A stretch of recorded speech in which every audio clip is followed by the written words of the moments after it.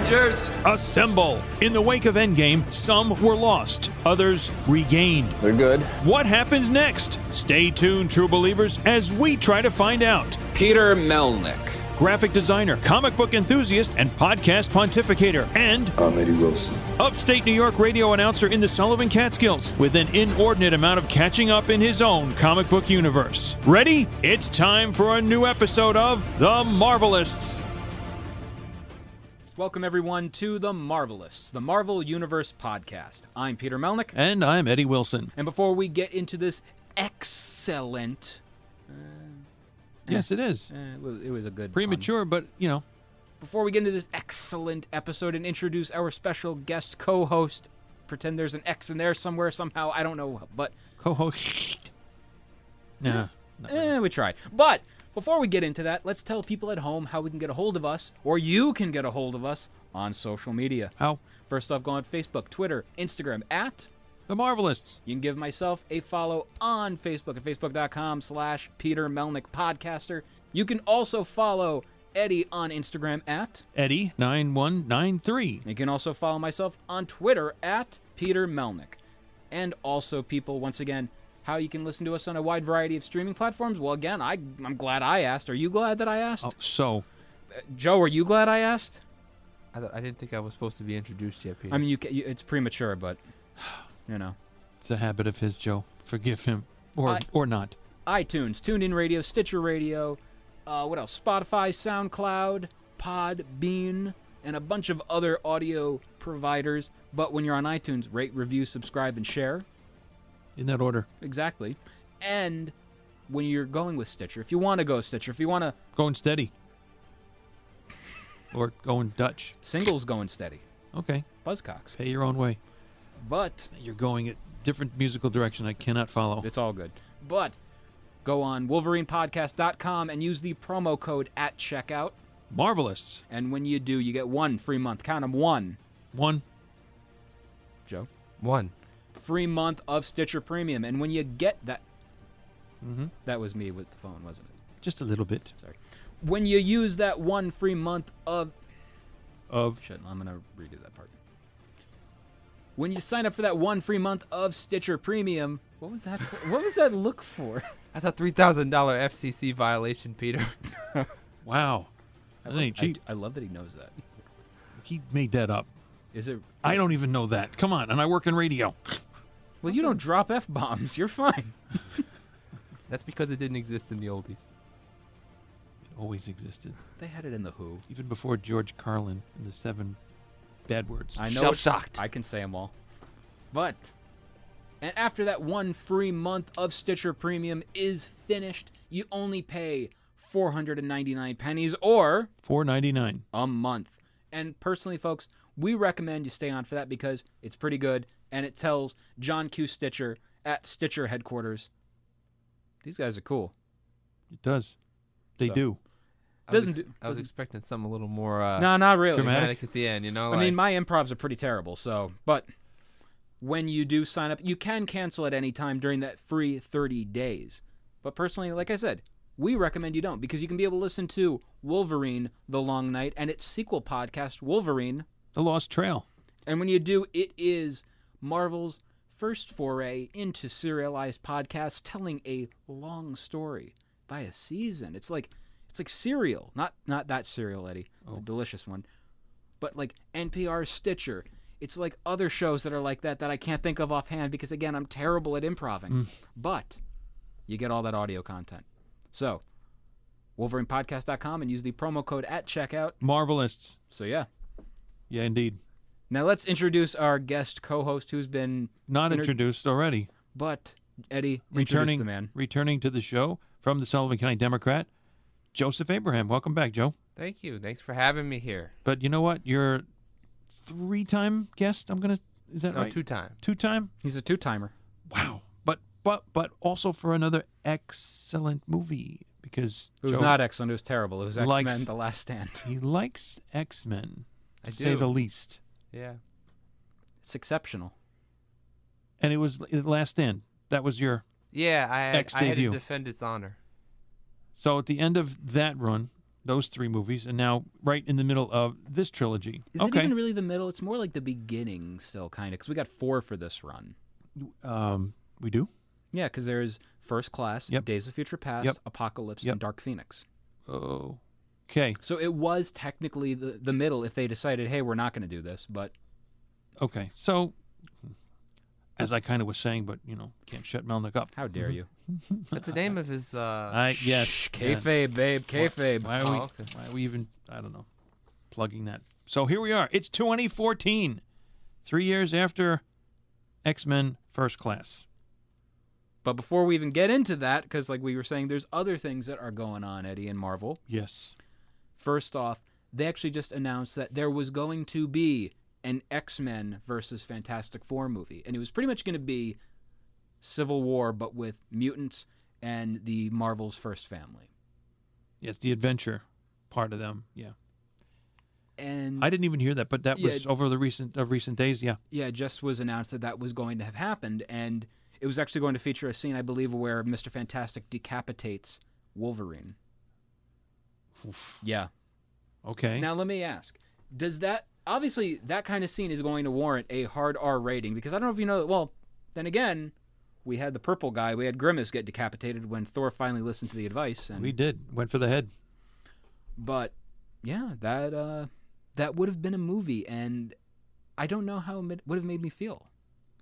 I'm not sure how just getting the whole idea of X-Men versus Fantastic Four and then the decapitation from Reed Richards of Wolverine, those 2 things, I'm still kind of like wrapping my head around those. Well, remember, it is a different interpretation of how the characters were in Fantastic compared to the other ones. Like, it was a little... Well, yeah.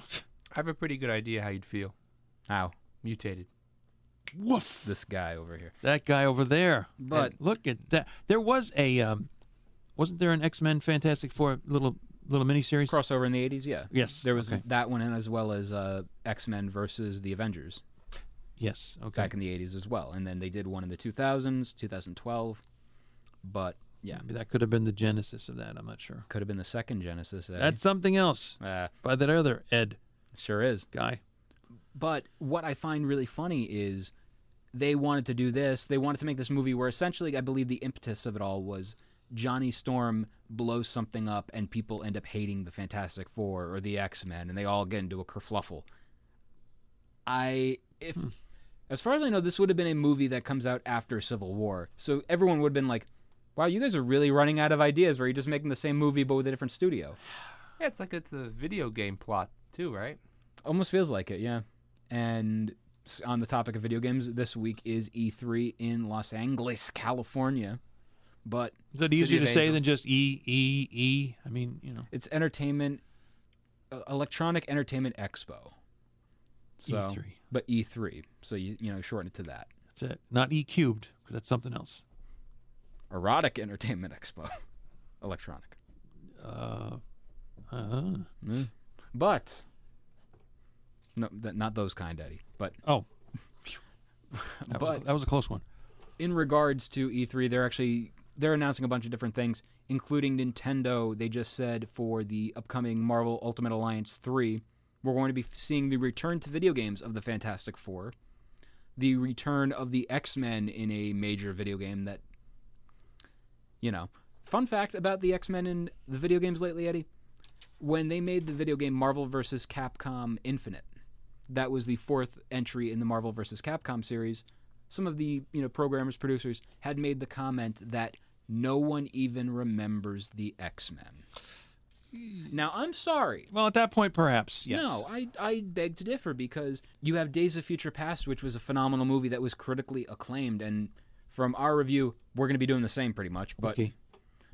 Don't spoil it, Peter. Spoilers, we like the movie.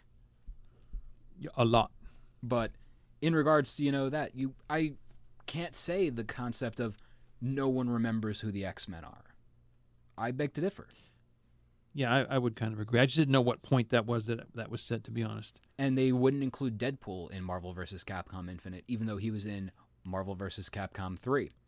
So why would you not include him? And I get why they're doing it, because the game had MCU-related characters. So it was like the, Hawkeye, I believe the Hulk, Iron Man, Cap, Black Widow, etc. But when you're not including Deadpool, who, if you're lumping him in with the X-Men, I'm pretty sure the highest grossing R-rated comedy of all time, Deadpool, is something people remember. I don't know, like when you go to Hot Topic, when you go to Walmart, Kmart, if you live in like 1997, if you have what's it called, Sears, all that. I mean, I'm naming off like if you have Sears they're and still or around. Roebuck, Yeah. And/or Roebuck. Yeah, okay. Bambergers. You are reaching for pre Melnick birth times, for crying out loud. I am. What about Ames? We got Lloyd's. Oh boy. In our own area, Sullivan's. Wow. Okay. James Way. Okay. But anyway, Fine. You know, people probably forget about the X-Men though because it's far back in the alphabet. Well, it's depending on which it's direction you're further going. in the alphabet. I mean, Yeah. Joe. I mean, people like the Avengers A, first letter. But like I was saying, you go to all those stores and you'll see Deadpool merchandise, even for children. Oh, So, absolutely. When I hear no one remembers these characters, I'm sorry, that's ridiculous. And then you look at, my generation, Joe's with the X-Men of the 1990s cartoon, And you yourself, you had the Claremont run. I did. So I do. Mm-hmm. that was very prevalent. Prominent, prevalent. That too. But when I hear that, no one remembers, I kind of call foul on that. Well, I think too though the cartoons today are pretty terrible on television for superhero stuff, at least in my opinion. I get that. I watch it with the cousins sometimes. I'll be flipping through it. And, sometimes not with the cousins if I'm just sitting around the house and there's nothing better on. And, I'll flip through it. I'm like, man, this is terrible I would plot. say though, Spider-Man. But back in our day, we had some good animated cartoon series between Spider-Man, the original X-Men cartoon. But Spider-Man, even now, the Ultimate Series or Venomverse or whatever they're calling it right now, all of the Spider-Man cartoons are solid. And Spider-Man really has never had a downturn in terms of quality.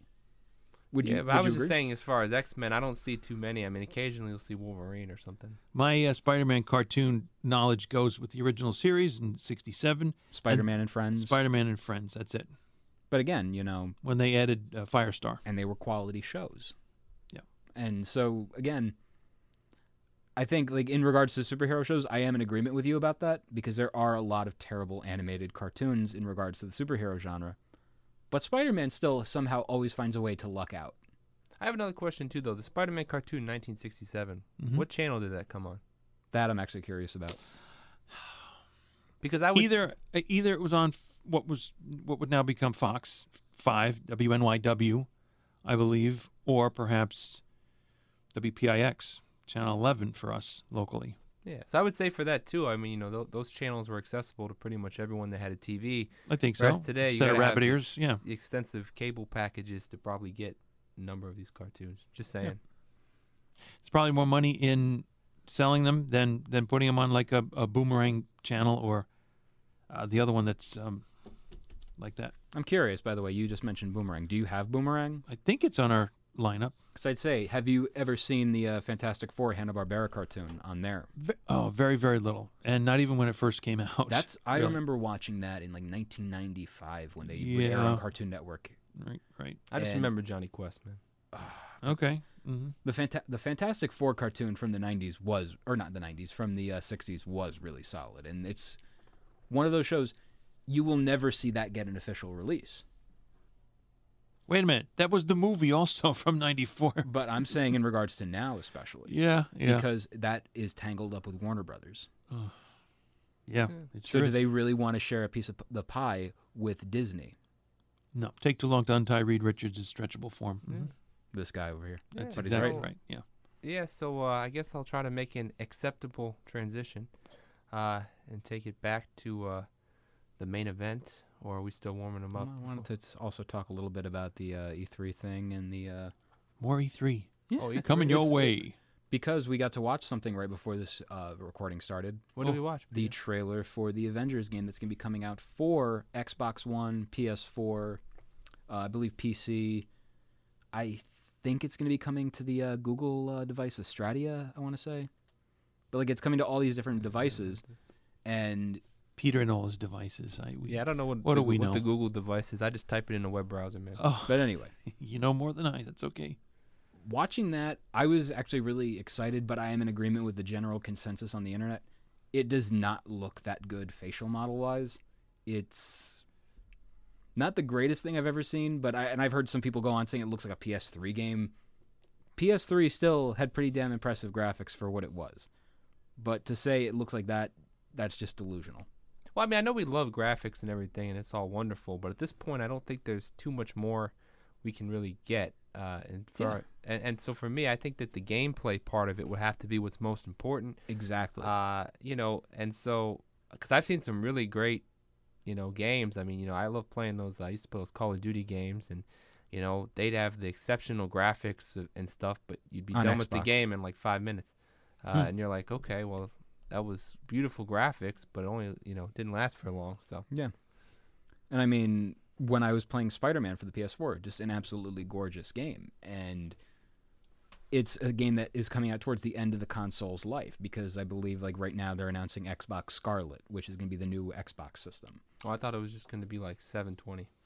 Who knows? But Where'd they get 720 from? I have no idea. because Actually, I skipped over Xbox One. I guess it'd be Xbox Two. the second Xbox system was called the Xbox 360. For some reason they called it that, so when you multiply it by 2, 720. that's the joke of it. Ooh, okay. I've heard that joke a million times, so I'm just like, I'm already desensitized to So it. tune into the special edition of the Marvelous on July 20th, where they talk all about the unexisting Xbox. 720. It'll be great. I don't know where I'll be, but okay. In Panama. Panama. Van Halen. As in 1984. Florida or like the country? Off the I like the song. off topic, just based on you bringing up Van Halen, there's this link to a guy, there was a bachelor party and they're playing Van Halen full blast, and David Lee Roth was walking past the door and he heard that, knocks on the door, goes, "Hey guys," and they had no idea who he was. Well, the way he looks now, sure. That's kind of funny. Yeah. He didn't. I guarantee you, he was so bummed out he didn't exude much charisma. Charisma. That's good. That's good. But I just feel, looking at that Avengers game, it does look really cool. I'm just wondering, where is Hawkeye? Because you look at the lineup and no Hawkeye was in there. Correct. So He'll be back for the sequel. It'd be nice. But I mean, in all honesty, like the way the game looks, it's pretty okay. That is using the in-game engine. So it's like, when you have a video game nowadays, you have the actual gameplay, which looks really nice, and then you have like special made CGI scenes where it's like generated on a computer, yada, yada, yada. The stuff you saw was how the game is, like the character models and everything. So to see that based just out of the game itself and not, special cutscenes and stuff like that, that's cool. It's good to get that out there so we can be interested in it, those who are into that stuff. But I mean, you have to do this stuff because otherwise people will forget the Avengers, Eddie. exactly. The event, the who? What? Yeah. Who? And wait a minute, that guy on that shirt you're wearing, he's like got magnets and stuff. What's his name? Magneto or something? Eric. Let's just go with Eric. Betrays him again. Surprise. Surprise. But That's for the special version, Peter. It's an odd combination of characters on this T-shirt. Yes. and the final thing in regards to just E3 and the gaming and all that stuff, they just announced that there's going to be these arcade cabinets. If you go like to Walmart or Target or wherever, Wait, Arcade. He was a bad guy. you stop that. True. X-Men. Stop that. In a white suit. I call him Disco Joker. Disco Joker. Okay. He's, fine. in all honesty, Or he's video game Kingpin. pinball more a little bit, right? What? Arcade. He was more into pinball and stuff like that, like with his traps and stuff. Pinball, Funhouse, all Yeah. that stuff. Yeah. But Arcade, in my opinion, by the way, is one Mirrors of the, that distort. he is one of the most underrated Marvel villains of all time, and I wish people would use him more in their stories. And Deadly, yeah, with his murder world. he was great in the Avengers Arena storyline, and cannot recommend that stuff enough. Oh, okay. On the list.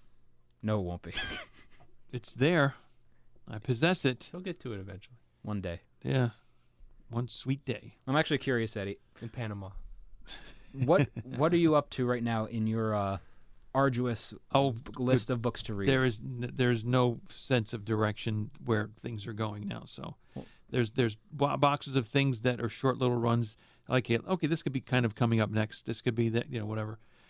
But in the little segment that I only did one episode of, and that is a video of what I'm reading. You should have done more because I actually like that. Well, no, it's not forgotten. It's just been tossed to the back burner for now. Just But just like the topic that we had originally of the arcade machines, that Yeah. was tossed to the back Yes, burner. it was. I did that one pretty good, didn't I, Joe? Okay, yeah. But Captain America Core, a 5-issue little run. That's where I started and did not continue with. right, I also started the 1985 Rocket Raccoon reading with 1985. 1985 Okay, Rocket so I said Raccoon. 95 for some reason. No, 85. That's where it is. Mike Mignola. Well, do you know, Rewind. just as a side note, do you know where you can find a sense of direction? Tell them where. Oh, Peter. jeez, Joe. No. In the Sullivan County Democrat, we have a columnist every 2 weeks called a sense But of in direction. between, you're lost, right? Okay. Yes. Every 2 weeks. Mhm. Only every 2 weeks. That's the only. Wow. So now, anyway, going back over to the arcade thing. Yes. The thing about that I'm really excited about is they're doing 2 arcade cabinets. You end up basically buying these things for $300 and you set them up yourself, put the guts in and all that stuff, and make the arcade cabinet. They've done things like, I believe, Pac-Man, Mrs. Pac-Man, Ms. Ms. Pac-Man, Galaga, what else? Like just stuff like that from like the 80s and Caterpillar? the 90s. I don't know. Centipede? I think they have done Centipede. Okay. I've seen that one. They've done Super Street Fighter, things like that. And when I went to Toy Fair, I made a comment to them. I go, I'd really love to see like some licensed products, different, maybe different like brands, like, different arcade games, like a movie or a video or, a comic book or whatever. And you I go, said that to just one. who works at that, Particular- okay. vendor. And I go, have you guys considered doing Marvel? Because there's a lot of stuff with Marvel. If you have the Capcom license right now, you can get some of the Marvel versus Capcom games. And they go, we cannot confirm or deny at this time. And this was back in February. So I found out months ago that they were in the works for this. But basically, it's going to be a cabinet featuring... See, the short answer would have been, how dare you? It's going to be Marvel superheroes, The Punisher, and I believe X-Men, Children of the Atom, which is another fighting game. Mm-hmm. But I will find out. Even In as a moment. kids, they're fighting. This is terrible. It's honest, like those were like staples of my childhood. So to be able to see these again on, a format like that, that's cool to see. Yeah. And they're also doing, if you're a fan of it, the Ninja Turtles. They're doing Ninja Turtles 1 and 2. I think it's Turtles in Time. So if you want to play those games, you can. Not to be confused with what the movie titles, I guess, was it Secret of the Ooze? And there was second one? Turtles in Time for number 3. Which Okay. was an I'm awful happy movie. I remembered what I just said. So. They're not very well. You got Vanilla Ice, so it kind of pumps it up a little bit with the ninja rap. Oh, Ninja, is that right? Ninja rap. No, I see. I'm thinking Turtle Power. I think he did that too, didn't he? He probably did No, two that tracks was, I from believe, Partners in Crime, 1993. I'm going to say that was a top 40 hit. there. See, Yeah, like I- Post I love Malone. this. That comment just made me say, "Wow, Peter." wow. That's Owen Wilson, Peter. That's not Wow. Post Malone. It's almost like Post Malone and Wilson. Post Malone Wilson. Yeah. Okay. But anyway, yeah. So seeing all that stuff, the retro stuff, and again, tweet at me at Peter Melnick if I got it wrong. Just let me know. Oh, that the third game was actually whatever the hell. I don't care. But Mm-hmm. Yeah. but tweet at me and tell me I'm wrong. Or if he's Tweedledee. right. Yeah. Well, yeah. Sometimes you'll hear about it if you're wrong, more so than when Yeah. you're right. Oh, trust me, I know. Yeah.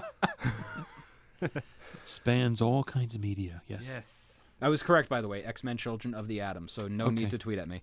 I did see in a restaurant. It was actually on a trip in Florida, in I don't know, some gaming type area that they had in there, and there was an X-Men video game.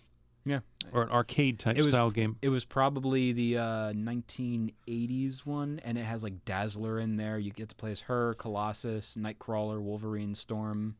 Mm-hmm. And it features because the game was made in Japan, and when a game comes from Japan to America, you have to translate it.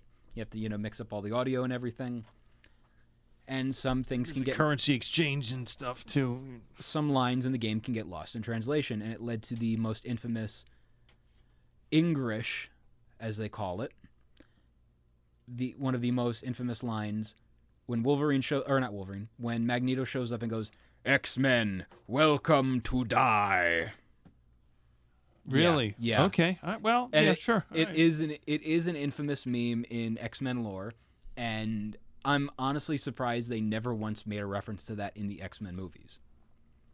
Because they could have done something like that. Because if you got I'm the Juggernaut bitch in X-Men 3, they could have done that. What was that for? In you the go, movie- ooh, I can say bitch. Yeah, no, in the Wolverine, maybe that would have been a spot definitely to What, to say X-Men that. welcome to die? If you know, because it's in Japan, so why not? To $6,000 now, Peter. A second violation. Here we go. Well, shit. We're in the money. We're losing money. Now, I guess let's go over into our movies for the blind segment. What? I didn't hear that. No, that's for the deaf. Sorry. But so X-Men Days of Future Past. We're going to continue X month with this movie. I loved this movie, and I ended up watching it as the Rogue cut, and there's quite a few differences to my version compared to what Eddie had seen. And Eddie, regale the audience at home about your experience of having to return the movie. I already had a copy of it, but Peter told me about the Rogue cut, and I want to ask on a serious note, why was there a Rogue cut? So let's either talk that or table that one. But Because the finger thing means money. oh, that's Let's right. be honest. Rubbing the tooth, or is that the world's smallest violin playing? Okay. They didn't want to the world's smallest violin, SpongeBob. Oh, is that what that means? Okay. I was going to say they didn't want to follow the norm, so they went rogue. Hey, You know, he's been getting that a lot. Like, it's an audio podcast and you can't see it, but he's made my face drop so many times in like the past 24 hours just of.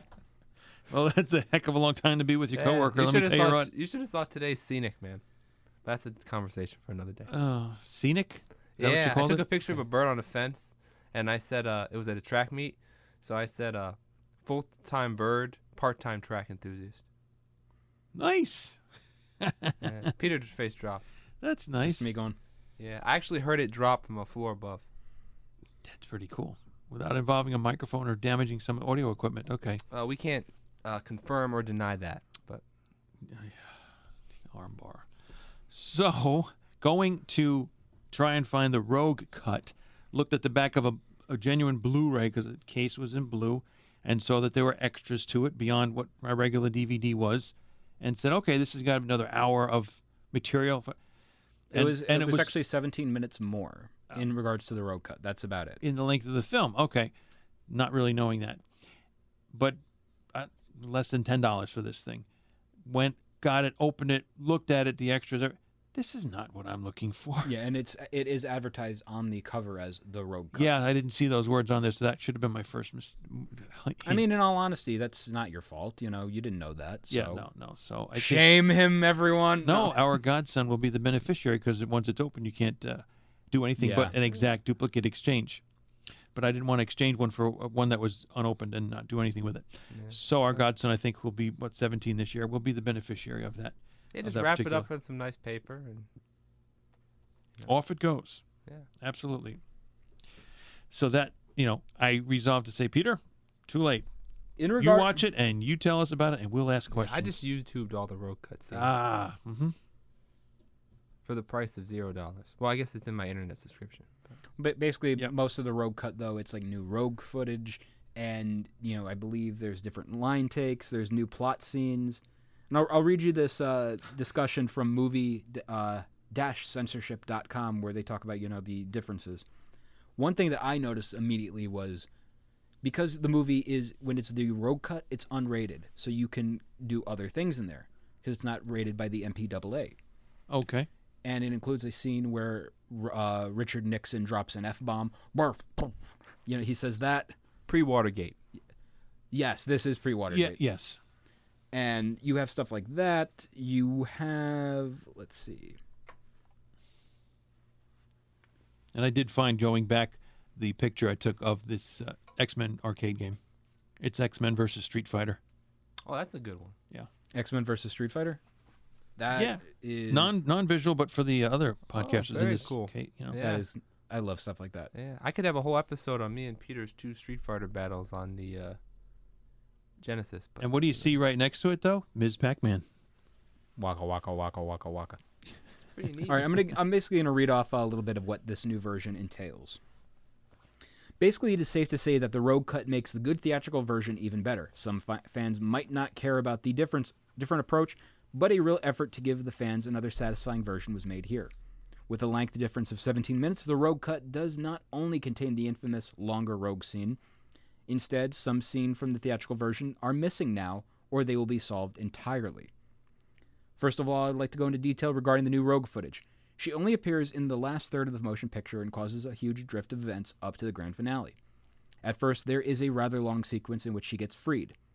This sequence, however, has been combined with another sequence. More details in the following paragraph. Ironically, putting in the Rogue character is what could be argued about the most contrary to the other differences. It is the less positive alteration made. Somehow the frantic flight around half the world and the smooth rescue, after this had been not been possible for many years, seems to be too much, and it also lowers the pace before the showdown. Due to a neat montage with Magneto's head scene later in the theatrical version as standalone scene, some kind of dynamic is generated, and more important, one gets to see Magneto from the past and the future simultaneously in action, which is kind of nice.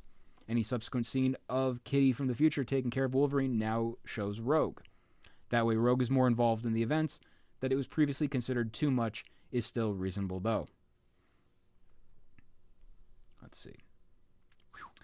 As already implied, there are further new plot scenes as part of the long Rogue's rescue sequence. There is a new scene with Mystique and Beast in which one gets to see more of Jennifer Lawrence. But more important, it tells us more about the two characters. Same goes for the discussion at the beginning right before the time travel. Apart from Bishop, Blink, and Sunspot now get to state their skepticism responsibility, they now speak as well. Contrary to the theatrical version, Storm may now demonstrate her strength with that comment. Also, there are several scenes with Iceman and Kitty showing how they feel about each other, plus two interesting moments with Wolverine in the past.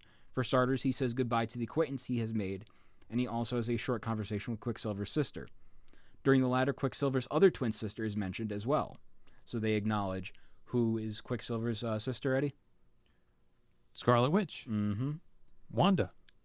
Certainly none of it is necessary, but it does improve their characteristics. And it can't be emphasized enough that these scenes are not deleted scenes already knows from the previous Blu-ray release. All in all, quite a surprise in a good way. Other than that, there are probably reverse alterations required for the PG-13 rating. Nothing like the huge amount of alterations in Wolverine's solo performance, but of all things, it is a fight scene that shows MPAA typical differences with a length of only a few frames. In the commentary, censorship is not mentioned. Instead, is it explained? It is explained, there we go, that the entire is just supposed to entertain, which is why they did not want to overdo it. In retrospect, it is a bit fishy, though. The F-bomb is also in the theatrical version, but only once, and little aside, that's because PG-13, you're only allowed one F-bomb at a time, and I believe X amount of seconds of nudity. So. And that's what happened in Dark Phoenix. Hashtag Cyclops. Yeah, he actually had, his line was cool. I kind of dug that. Yeah, I kind of like, whoa. Yeah. It took a little start, yeah. But called for pretty much in that scene, yeah. In the Rogue Cut, it comes up a second time when Nixon is swearing, and shortly afterwards he makes a similar comment. Like I said, rather unspectacular, but still some additional value for the Rogue Cut. Last but not least, a few removed scenes ought to be mentioned. As one can already assume by the alternate Kitty/Rogue resolution, the Rogue Cut does not contain all the footage. For instance, Iceman dies later in the theatrical version. He does not die until the Sentinels appear on the ship, but not during Rogue's rescue. An alteration that perfectly matches the rather dramatic and more present love story between Kitty and him. Another difference is the missing dialogue between Wolverine and Beast, also in the Rogue Cut but shorter, and as part of an entirely different conversation, plus a few reaction shots surrounding additional dialogue scenes. Another distinctive scene has been replaced as well. Magneto gets drawn from Blink's portal back in the temple. It is Kitty in the Rogue Cut. Thanks to being displaced by Rogue, she has gotten more strength again. I missed, maybe I'm not hearing something right, Kitty and Iceman? Yeah. Well, they kind of teased it in Last Stand. Because you want it to be okay. You want it to be Kitty and Colossus, right? Well, that's comic book stuff, but yeah. But no, I see when they're on the ice skating, or he makes it the ice skating rink outside the mansion. Yeah. So if that's what they're hinting at, yes, then I see that, right? Because it can't be Iceman and Rogue, because she's going to kill him. If unless he stay, and it wouldn't matter if he stayed in ice form, because she'd be real cold. Yeah. Cold as ice. Yeah. Iceman King Parsons. Ice. Baby. There you go. Okay, so then but we have that too. I thought there was well, you know what? In future past, you don't see much of that going on because the biggest thing about Kitty for me is her ability to, or has gotten the ability to teleport people through time. And phase.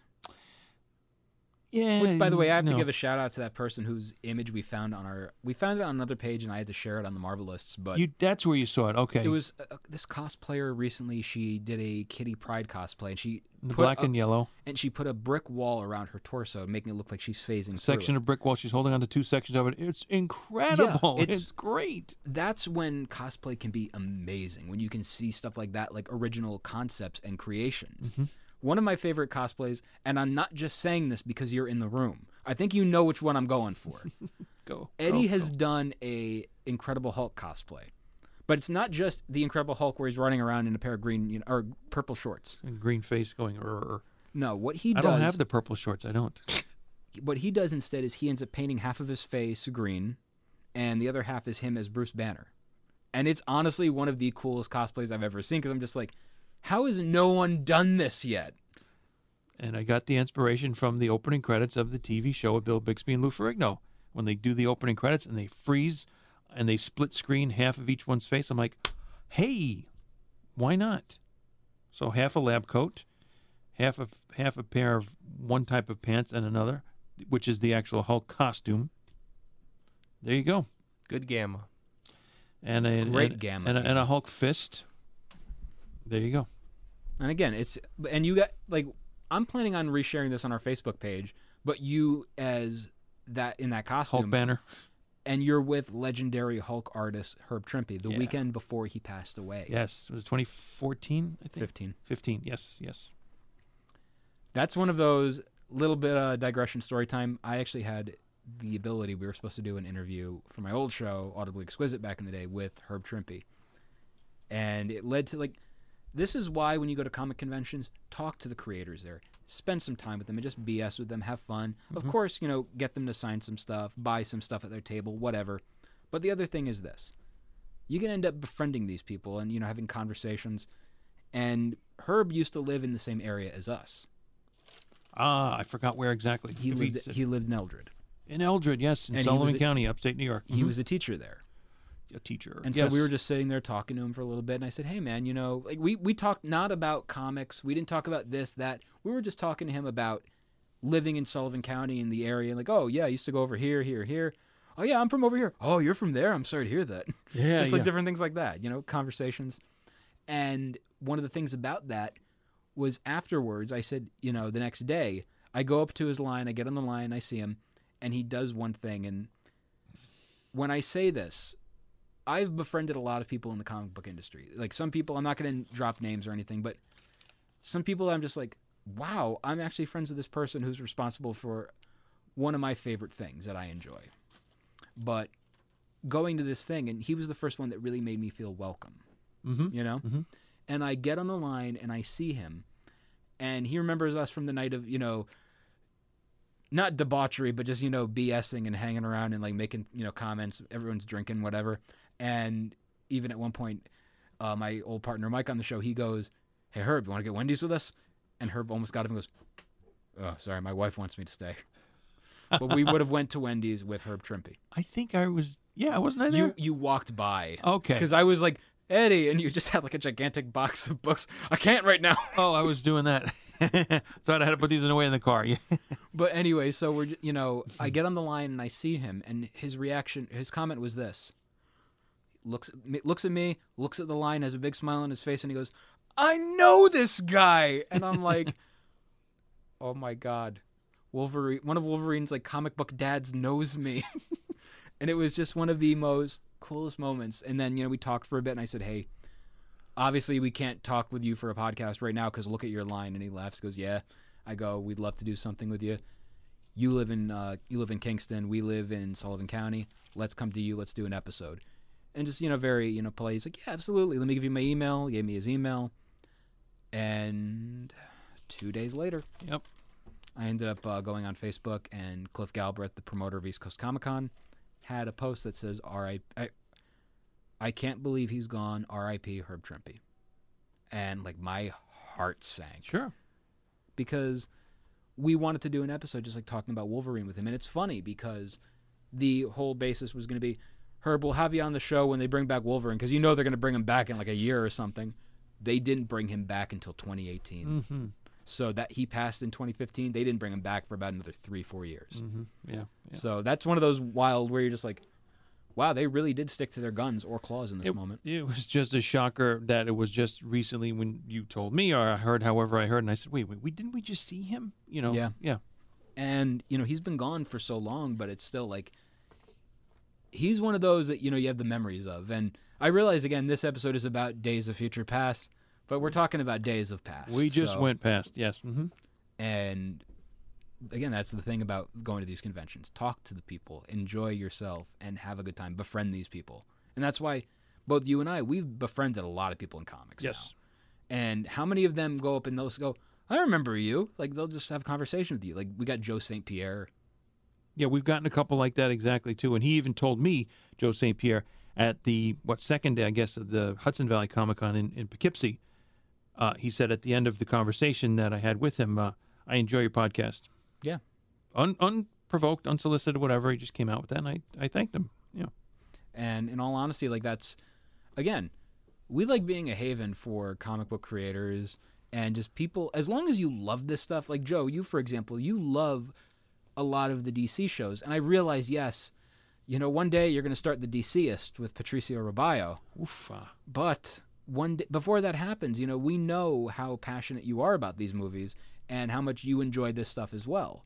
And that's why we want to bring like-minded people to the forefront and just discuss this with us. You know what? I think they're not going to follow Marvelous suit and go DC. It's going to be like the DCers. No, they have to be the DCist. No, they Well, don't. alternate universe. I talked to Peter. We're gonna have we're gonna be in a dark room with candles because, you know, the plots tend to be a lot darker in the DC universe. And boring. But you guys won't set be off a boring. fire detector, smoke alarm. Well, you just said dark. Well, never mind. I think DCers, ERS. You can credit me for, or not, just take it. Yeah, you know what? Something works. I mean, I'm just a part timer at this. Like I said, I watch the movies and That's the how shows. it starts. Yeah. Let's be honest. Yeah, I did not. I would. If you told me watching Iron Man in 2008 that I'd be doing something like this, I would have thought you were crazy. Mm-hmm. I also would have yelled Stranger Danger because I have no idea who you were back then. So. Yeah. Yes, there's our past recollection, reflection, connection. So, Days of Future Past. I liked it. Oof, liked it a lot. Yeah. Yeah. Starting off dark because it's night in New York City, and you go through the hole in the building, and hear Xavier talking about the future, a dark, desolate world. One of the first images I remember, though, after that, is seeing a lineup of people who are mutants, and the M carved above the eyebrow of at least one person. That was Bishop, wasn't And I remember, in particular, no, it wasn't. But yes, he is the notable one, if you're strictly in the comic books, that has this M, and he's from the future, and it brands them in a sense of being, you know, Morlock. not Homo sapien. Yeah, Morlock, not Homo sapien. They shop at Walmart. But actually, the mutant mark is Homo superior. It should be noted as well. I think we learned that in one of the very first X-Men issues, actually, with Magneto. Interlude for Peter's phone. There's an early part of someone actually finding an X, metallic X in the dirt. I don't know if it was supposed to be a buckle of some kind, and it helps establish you're in the future now, and it ain't pretty. Is the future truly set? And here come the opening titles, and we go to the future in Moscow. And we see half of the. Isn't it the? We see battle? half. It's when the Sentinels are going to come, the enhanced ones now. We see half of the characters that matter and half the ones that don't get developed. And, you know, at some point we actually hear names, and you have to kind of match them up if you don't know who Warpath is, who Blink is. Of course, Bishop, like you I said. thought it was Sunspot. Sunspot, yep. And so Kitty Pryde is there, and Colossus, and Iceman. my biggest grievance with these movies is you have characters that don't get developed, but they're just like, hey, let's just throw this character on the screen for no reason. And I've seen it with Psylocke. Psylocke was a useless character, but she was there. Mm-hmm. You have Bishop, who was there. You have all of these characters. Why don't we know anything about them other than, hey, they're this guy's Bishop, and look how big and strong he is? Is Bishop the guy where he was like, "Give me the power" or something, and they shot him with something, and then he got power and Well, started shooting from Storm above? gave him transferred some lightning to him, and he stored it in his body and was able to then expel it or shoot it out of this big cannon-like gun that he was holding. But again, If that's what you mean, yeah. he's also a time traveler. But this movie glosses over just to be like, hey, here's Bishop for no reason. He's a time traveler. You have this, have that. I But think they don't. I'll try to, and I'm not trying to defend anybody, but I think something like that is done for the purists, for the comic book fans who will know who these are. But for the sake of money more than anything else and time, they can't develop these characters so much. In that instance, then, shouldn't the MCU be throwing characters like, hey, let's throw Speedball in here for no reason. Let's throw Moon Knight. Well, no, we got to save Moon Knight. Let's throw in Fool Killer, just random characters. I wouldn't want to see that. I think that's doing the characters a disservice, and it's also doing an audience a disservice by just being like, hey, we're going to insult your intelligence and just throw these characters out here for the purpose of no reason. They're just an ancillary character that isn't needed, you know? You get to see a little bit of who they are and what they do. That's it. That's your development. That's not a development then. It's a cameo. That- That's what you call it. To be politically correct, maybe. I guess it could be cinematographically correct. If that's the case, then that's fine. But I just feel there's so much wasted potential with so many of these characters. You know, like you have Gambit in, I believe, X-Men Origins, Wolverine. Yeah. Mind you, that whole movie was a disservice. But Okay. I'm not going into that. 3 out of 5. I don't know. Did we do that series? No, we did not. Okay. But the idea just, I don't know, just throwing a character in for the purpose of no reason is a bummer. Like, we're going to get into it more when we cover it, but we both saw Dark Phoenix. Mm-hmm. We did. Separately. The air conditioning was really nice in that building. I got to tell you that. What was the post you said? If there's one movie over this season that you're going to see, Dark It's Phoenix certainly is an option. It's certainly an option. A purveyor of nothingness. I mean, Yeah, that because the movie was too. Yeah, I mean, for those who don't, follow Peter, which I'm sure everyone here does. What? Probably not. But to get the rating that he gave that movie, like you have to understand. I his gave system. Brightburn a 2 out of 10. I mean, he gives like some movies like 8 out of 10 is his average. So when you get one that's significantly less than that, now you're like, okay. I mean, I literally looked at my plans for the next month and I was like, man, do I want to see this movie? Because if Peter's giving it a 5 out of 10. The worst part is I'm going to have to see the movie again, and God bless AMC A-List, so I'm probably bringing you along with me to see that. He's talking to Joseph. Now, I mean, I might not be a problem for me to be in there as well, so. Because I liked it better than I usually do, so there. Fantastic Four 15 didn't have pants on the thing. That's right. 3 out of 5. Bad move. Mm-mm. But overall, I just feel, Central City. No. in regards to characters that don't have much development, in Dark Phoenix, what is the purpose of Nightcrawler? Nightcrawler had plenty of character development He had in plenty. X-Men 2. He had, well, so then you had him established. But No, you had because that's a plenty different of, actor, different portrayal. He had a lot of work. So I have a question. When you It was do, it was a younger version. Of course, a different actor. No, different timeline. you remember back in school when teachers would subtract a point for every time you didn't capitalize a letter that was supposed to be capitalized? Ooh. Like, how many points or half of points or quarter of points do you subtract for every character that's not developed? Stop that. Good. He gets to stop that. I Yay. just I'm feel off the hook. I just feel the idea that using all of these characters is a waste of time, because if Marvel Studios doesn't do that, why should these people get a pass on that? If Marvel Studios doesn't do it, who else is going to do it, by gum? And there's a lot of there are characters in the MCU that are not fully developed. Like you look at the first Incredible Hulk. The leader is a waste of a character.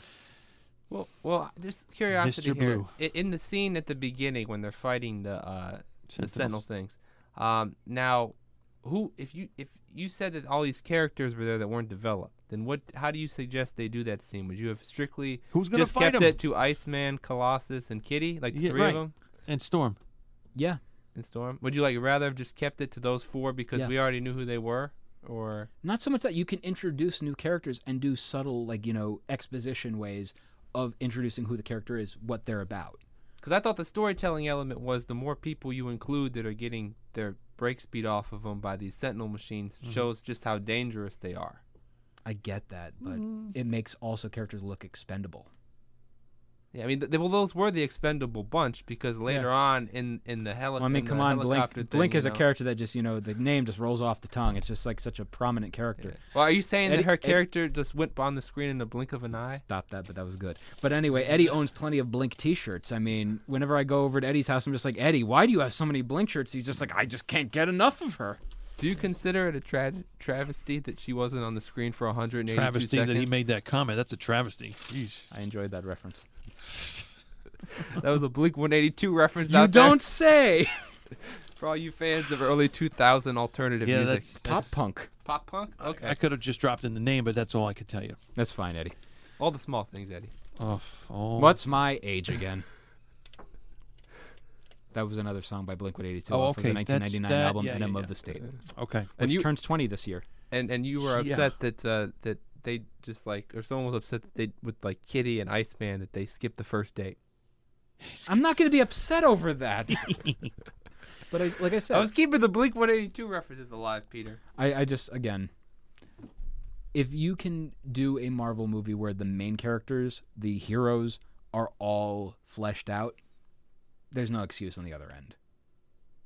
I think that's, again, to quote Deadpool in Deadpool 2, that's lazy writing. That's lazy writing. Even in Deadpool, all the characters had, for the most part, fleshed out stories. Yeah. Ajax, you had, or Francis, you had Negasonic Teenage Warhead.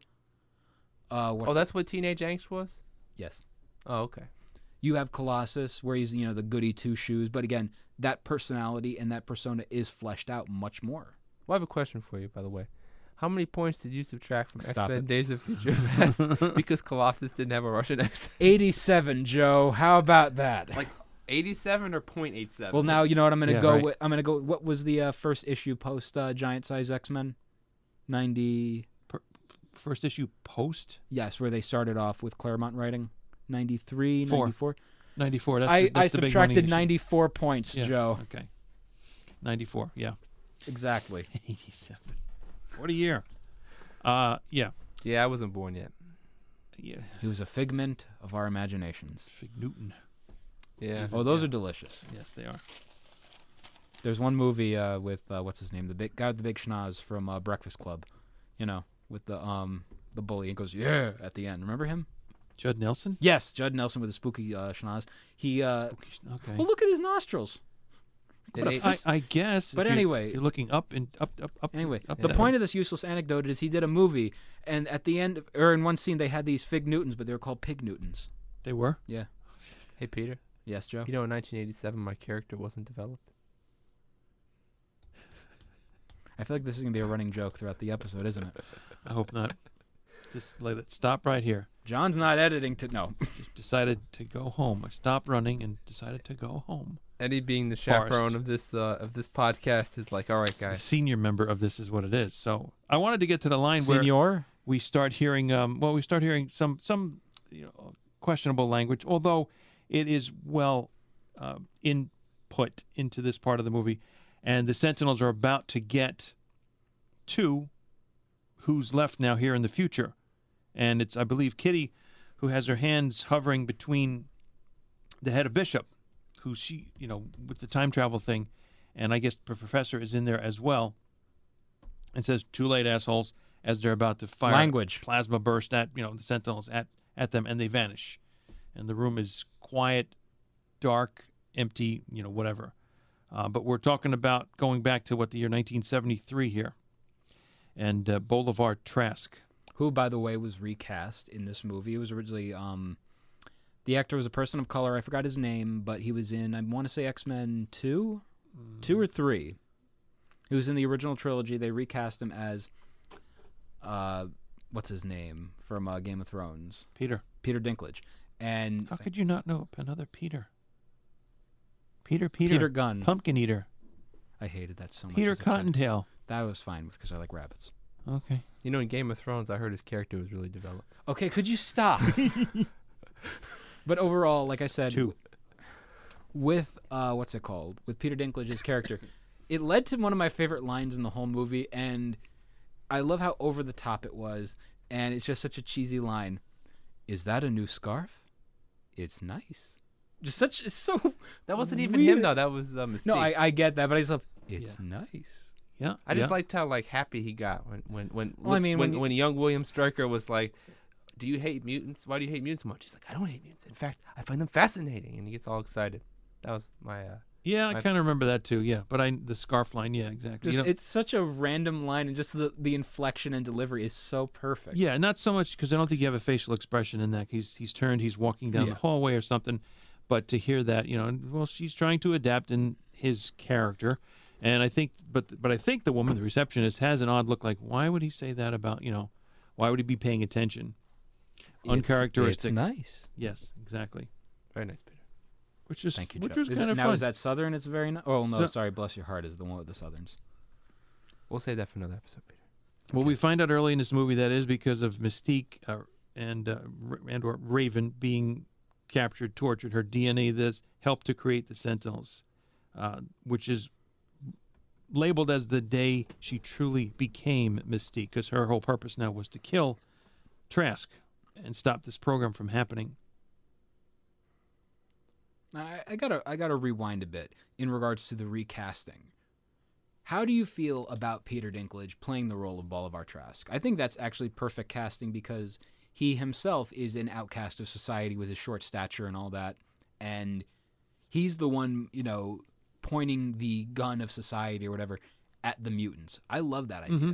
Yeah, so there's a contradiction in terms there, in a sense. So sure. He was bullied his whole life, so he's going to be the bully instead. He's going to be, quote unquote, the bigger man. I realize, yes, I did the pun. Yes, you did do that. Did you spit into a spittoon just now? No, just into the air, and it was fine, and it was dry. It was not a problem. That is a contradiction in terms, again, and we don't know if there was a motivation of fear or just, like you, I think, intimated of getting back, revenge, retaliation. Insecurities of the character. Yep, exactly. So I think that was well done, so bravo there. And again, Peter Dinklage is a phenomenal actor, and if you've seen him on Game of Thrones, you already know that. And I haven't seen the last episode of Game of Thrones, so I'm not going to be a fanboy and bitch about a movie or something that, I can always just shut off. I think he's also got, and I don't know if he's done much in terms of voice work, but I think if you didn't know who this person was, maybe just heard him in whatever speaking role, you would think he is kind of larger than life. He was in a punk band at one point. Oh, really? Okay. But I think, though, if you just heard him that way, he would have such a big presence vocally that to see, no, this isn't him, if you were in that scenario. And of course, this also would not be Peter Dinklage's final, role in regards to a Marvel character. He'd go on to play Sweetums in Infinity War. Sweetums. I love you guys. His name was Sweetums? I like to think of him as Sweetums. Oh, okay. I thought he was just a really tall guy that makes golden things. Stormbreaker. Right? Yes. That's where I'm going with that. Yeah, all right. More gruff, I think. Yeah, but good job by Peter Dinklage in this movie. Thank you, Peter. One Peter to another. Yeah, his character was very developed. Stop that. Not that it's an irony thing, but when Wolverine is going to be the one that's being sent back through time, Kitty says this will hurt this may hurt a little, might sting a little, and Wolverine just outright howls and stuff. Next thing you know, we're looking at a lava lamp, and you're hearing Roberta Flack. The first time ever I saw your face. Peter, and can it you is sing us a line? from 1973. What's that? I think Peter should have sang us that line. Sorry, Yeah, but no, I think no, Eddie's the more suitable choice. And heck I have a good no. singing voice. Maybe somewhere else, but not here. The first time I ever saw. Anyway. Yeah. That's the Will Rogers version. He's crossed genders and vocal ranges. Too many at the same time. I'm pretty damn good at it, too. And there, behold, here's Logan Butt. When It's not Spider Butt. he gets out of, yeah, I know, different thing altogether. Yep. He's supposed to be guarding the boss's daughter, not screwing her, is the line. Mm-hmm. Yep. And we see Bone Claws, which we, like, oh, yeah, that's right. This is before this stuff happened. And seeing the Bone Claws, I've always been more intrigued by him when he has the Bone Claws than when he has the actual adamantium. I think that's such a much cooler look. It's a lot. It's organic. It's organic, but it's also just, it's creepier, and it adds to the horror element of the X-Men. Yes. And I mean, that is. character development, Joe of the Claws, they're all pointy and sharp. It's development, Joe. I agree, Peter. Thank you, Joe. Riveting. You see that Riveting? No. Well, I mean, Toad is in the movie. Perfect. Yeah. You can tell by the long, far-reaching, tensile tongue. What you see, what you may not used to be seeing, or depending on how old you are, is a phone booth. How about that for one? And the car that he takes from one of the guys, and it's the rabbit's foot on the keychain, but the license plate says "You lucky." Because it's a pimp car. It sure looks like one. Mm-hmm. Just wanted to give a visual for our listeners at home. Who have not watched the movie that they should have watched in the first place. Yes, I agree. Spoilers for the movie you're listening to right now. Right. Let me cut to the nation's capital where they're talking defenses, weapons, coexisting, all that kind of stuff. And Well, there it's is like we're really there. And there is some kind of, there is tie-in. There's continuity. And it's said that there hasn't been an incident in over 10 years. And, after what happened in Cuba, that was never confirmed. They're a tenth of a tenth of a tenth of our population, i.e. the mutants. And Dr. Trask being told the Sentinel program just ain't going to fly. Well, I mean, they can fly. They can have a little jetpacks. Exactly right. So. That's what happens. There's some irony there. Alanis Morissette. And by the way, the character design of the Sentinels, they don't look exactly like the comics, but they are as close to humanly possible as making that version look good. You know? And I think they did go to some lengths to try and replicate that, even to the coloring of a purplish nature, which is good. Well, I think the first we ever saw, wasn't that in the Danger Room sequence in one of the previous X-Men movies? I believe so. Where you had the Colossus and Wolverine fastball special and the cutting off of the head of the Sentinel. And that was the scene where both you and I were talking. I'm like, wow, I thought I was watching a Days of Future Past scene. And then you goes, oh, yeah. No, I mean, that was a really nice callback scene. Mm-hmm. Just like, a reference to the audience where you're just like, if you're a hardcore comics fan, oh my God, you guys, it's the two-parter Days of Future Past. Yeah, Joseph's looking like I'm thinking Made too the wrong choice. I guess so. How did I end up here? How did I end up here? Mm-hmm. She said that. Right One turn foot- at Albuquerque. 1 foot before the wrong turn at North Carolina. North Carolina. Oh, okay. I appreciate that reference, Peter. Thank you. So yeah, it's just a reference to your life. Hiking back home. Way, way back home. Yes. I like that voice, though. That was good, Peter. Thank you. It's like It's like borderline Carol Channing it's like they're taking the yellow brick road to a better future, of character development. or just life, where they're That not all dead. And yeah, I really dug the character design of the Sentinels in this, and I feel by doing it's like almost like a streamlined version. And I also appreciated the aspect of that the Sentinels were not these larger than life kind of figures where you have like a little guy sitting inside like, yep, I'm piloting, this is my job. Because Like Transformers? essentially, yeah. I actually saw a tweet recently, and it was one of my favorite things. If a Transformer dies, can you repurpose the body as a car? Respectfully, of course. Possibly. I don't know. Would you? Well, in Like this a movie, dead Magneto trans- repurposed the Sentinels. Would who repurpose the Sentinels? Magneto. So that he could control them. He did for a little point in this Yeah. this movie. And I don't know what point that actually was. I mean, I saw that he was doing that, but then it was turning, or the Sentinel may have gotten somehow rebooted and saw Magneto also as a mutant, to which he ripped the crap out of the Sentinel, and he just became a bunch of scraps. In a Pile box of scraps, in a cave. that's right. A box in a cave, that's right. I'm not Tony Stark. And you got an arc reactor. Yeah. So, I I was expecting that one. Okay. I was listening to Conan O'Brien Needs a Friend, the new podcast from Conan, and he does an interview with Dana Carvey, and he's talking about Jeff Bridges, who was what's his name, Obadiah Stane. Obadiah Stane, yeah. And he made the comment that Jeff Bridges always sounds like he's eating a lot of food. Okay. So now every time I hear Jeff Bridges talk, I'm just imagining him like, oh, I gotta get a new role in my movie. Is that a fact? Okay. You heard it here. It's a Subway sandwich in there. So sorry. Oh, okay. Footlong. Is that another Peter? No, that was not Peter. That was Jared, We don't speak of the him Subway anymore. spokesperson. Yeah, please never speak about that ever. Well, You remember what happened to him? it didn't turn out so well. He's a pedophile. Oh, that. Oh. And he's in prison. What just happened to this show? Back to mutants. So how Yes. about them muties, huh? Please. Their mutants are in the quarantine area in Saigon, and this is where we see Havoc again. We also see Toad with the goggles. I guess They do nothing. well, his eyes are very sensitive to the light, I suppose. goggles. I thought they did a nice job with Toad. No one got my Simpsons He reference. got the warts, Well, sorry. That was after me. I thought he looked more comic book Toad than the Toads in the first two X-Men Yeah, movies. maybe. I actually liked this version of the character because it looked a lot more, again, horror. He was all warty on his face, so sure, he's Toad. And just creepy. He looked really creepy. And Major Stryker, as we come to find out. And Raven, she says, that's not my name now. And she's on her own. That's right. And she didn't board the plane to fly back to where everybody else was. So we're 20 minutes into the movie now, right? That sounds somewhere about right. Yeah. Well, I mean, we're kind of going around because we talked about DC a little bit. Yeah, we are. But we get the establishment of now that Logan is back in time and he finds the school. It's been closed for years. He gets his way in the door and convinces Hank McCoy that they're going to be best friends. He just doesn't know it yet.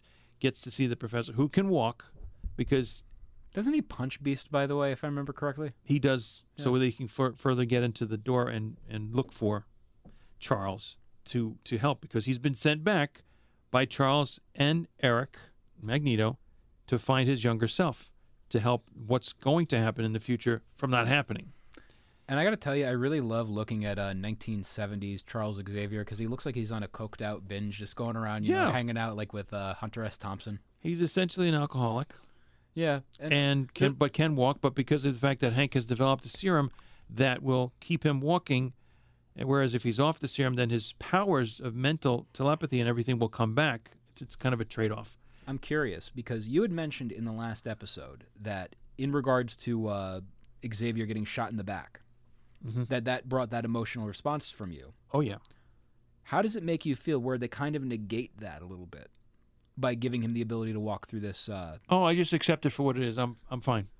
But I feel like it does, like that emotional impact you had with that. That's like, I felt that way for nothing. Cool, he's all right now. No. I know that time has passed. It's been about 10 years since First Class finished, and I am coddled, satisfied with the fact that he's in this depression, this cocoon maybe. With Wilford Brimley? Of 1985 Cocoon, I guess it was. Attaboy, Eddie. Was that movie? Okay, fine. Joe's just nodding politely. And he's just, he's wrapped up in his own guilt from what's happened.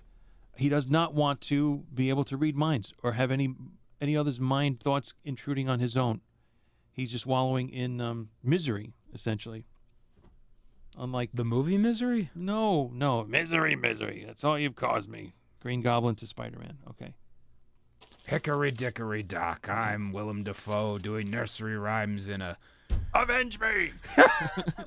There, I said it. Okay. You knew that had to come back someday. I didn't think that would come back, to be completely honest. Well, it just all of a sudden presented itself, so that's that. Pizza time, baby. Pizza time, baby. People do come back at the end of this movie. So. You know who won't come back? Terrence Howard, because he's apparently getting investigated by the IRS. Yeah, but he said it himself. Next time, baby. That was one of my favorite things about the whole story. Like, he wasn't paying his taxes. Next time, baby. All right, so we're having the setup. We're trying to get Charles back in the game here, and meanwhile, Eric is 100 floors below ground in the Pentagon, and he ends where up there's no metal. And he ends up getting rescued from there thanks to his son. Well, they allude to that. Chris Evans. Which I thought... No, not Chris Evans. Evan Peters, sorry. Flip my Evans, sorry. In regards to the character of Quicksilver. Quicksilver is one of my favorite characters in this whole movie, and I forgot how little actual screen time he had compared to, the way he's built up in the movie, And let me... Character development, ha, ha, ha. But really, I love the idea... I wasn't going to say that. Yeah, I'm sure you weren't. Stop that. But, see, you're not getting it today, Eddie. I'm doing okay here, actually. I think. You be the judge at home. Vote in, or not. Stop that. But the idea of overall how the character is in this, he's got such a strong development, Joe, but yet he's only in it really for maybe 15 minutes of the total runtime, maybe 10. And it leads to one of my favorite scenes, which We'll get to. when we saw Dark Phoenix, I was severely disappointed that they did not do a third time of doing this. And you know what I'm referring to. A time slowdown? Yeah, set to a song from the decade. Because when you have Sweet Dreams by the Eurythmics in Apocalypse, Yes. which was my favorite scene in the whole movie, and I actually had a friend, John Agostino, who runs Red Zone Bar and Grill in Long Island, he made the comment that he didn't like seeing that. He goes, that was a waste of time. They did it in the first. Why do they have to do it again? In the first? They did it in the second one, in the sec- Apocalypse. Yes, but, But I liked that. You're saying it's your favorite scene in Apocalypse, but everything's blowing up and they're getting hurt and stuff. But Come it's on. still a cool scene. I mean, anytime is. there's a bulldog eating a slice of pizza, Yeah, it usually goes over well with the public. Wow, I missed that. Where can I get that? I better Google it. it was in Apocalypse Okay. during his scene. I see. I need That's a a different movie. rewatch for yeah, sure. Yeah, but And you then, know. and then you somehow managed to make Time in a Bottle by Jim Croce into a really cool song and just an awesome moment We'll get to the kitchen in due time. for the Movies for the Blind. Exactly. But first, we have to find Peter Quicksilver at home. Now, Listening to Alice Cooper. Mother opens the door and bears a resemblance. I didn't remember to check, or if it was it must have been in the credits that said who the character was that played the mother. But I'm looking at her like an older Emma. Emma Frost. Yeah, maybe. And she's dead in these movies. In this movie. As we find out in the plane scene when Magneto threatens to collapse that whole plane while it's in midair. But he says Emma is one of the ones that were killed, dead, and so. But I thought, hey, could this be? And then it gets reinforced when Peter does rescue Eric and says, "So they tell me you can move metal. My mom knew a guy that could do that." So that's where I went, Emma. But And she you couldn't don't hear you because she's in the movie and but not you in don't. front of you. Yeah, Yeah. But you don't seem to agree on that. Eh. Who's his mother? Who's your daddy? Right in. Never mind that. But he's intrigued, of course, by being able to break into the Pentagon because he's a kleptomaniac. I think he calls him. Yeah. He's being called in Because there. he kept he steals Stockpiles things. of cupcakes and Twinkies. and You hear the whole concept of that. The police have been there every day, pretty much. yeah. What did he do now? Come in. Welcome Mat has a tire track on it, essentially. But I guess when he ran in and stuff. And you see the Pink Floyd shirt and the silver jacket, which Yeah. I have a friend, Rose. She does a Quicksilver cosplay, and she's got the jacket, she's Get got out. the shirt. It's so cool. She's got the wig. No, I'm not going to get out. We have a podcast to record. Eddie. We need pictures. Okay, we got to set this up. Sorry, I don't have that. I You only know, have you guys could Spider-Man. do a whole nother X-Men episode on what makes the hair go gray amongst some of their Make a note. very important Rose characters. Quicksilver. Okay, I'm on that. Rogue, Okay. Quicksilver, and Storm. Rose. Didn't you say Rose? I did say Rose. Thank you. Okay. Well, Rogue's Rose. like partway there. Quicksilver. Okay, fine. I'll be in touch. Yeah. All right. No, you won't. Oh, the line that comes back to haunt me. Okay. There was a really good, though. I mean, this, when we get to this part, again, mentioning the private jet, and they're heading back to hopefully get together and do what they have to do to prevent the future from happening in this way. This tale of two brothers that I alluded to from the last episode continues because you have the anger that Eric and Charles are feeling towards each other. Who abandoned who? You went into hiding. You left us. And all this time had gone by, and people are dead now. So I think it's time everybody's got to man up. And I love when I can hear a little bit of a Queens accent from Eddie, a Queen's accent? or not Queens, but maybe Brooklyn kind of accent. I never had one. And then he's doing this. I was a Bronx boy, Oh, there we go, Bronx accent. and then moved to Jersey and never brought the accent, as far as I recall. It's only implied and not compromised. Never duplicated, fabricated, or imitated. thank you. All right. Back to the Bronx Tale. The Bronx. And then in this scene, But this is where Angel, Azazel, Emma, Banshee, mutant brothers and sisters, all dead. So Logan comes in I and says, didn't even know they were sick. "See, so you're always an asshole. Hey, sometimes I try, Eddie. You want to pick all that stuff up?" Yeah. But he says, he meaning Wolverine, says to Eric, "You're like me. You're a survivor." And there's a double meaning with that line, of course. And again, that's strong script writing with this movie. Like, that's one of the... I would say it absolutely, when everyone says this is the best of the X-Men, team films, I'm in complete agreement. I think everything about this movie is perfect. I think pretty much it's on point. Another piece of music that comes into this is now we go to Paris, where there's this party.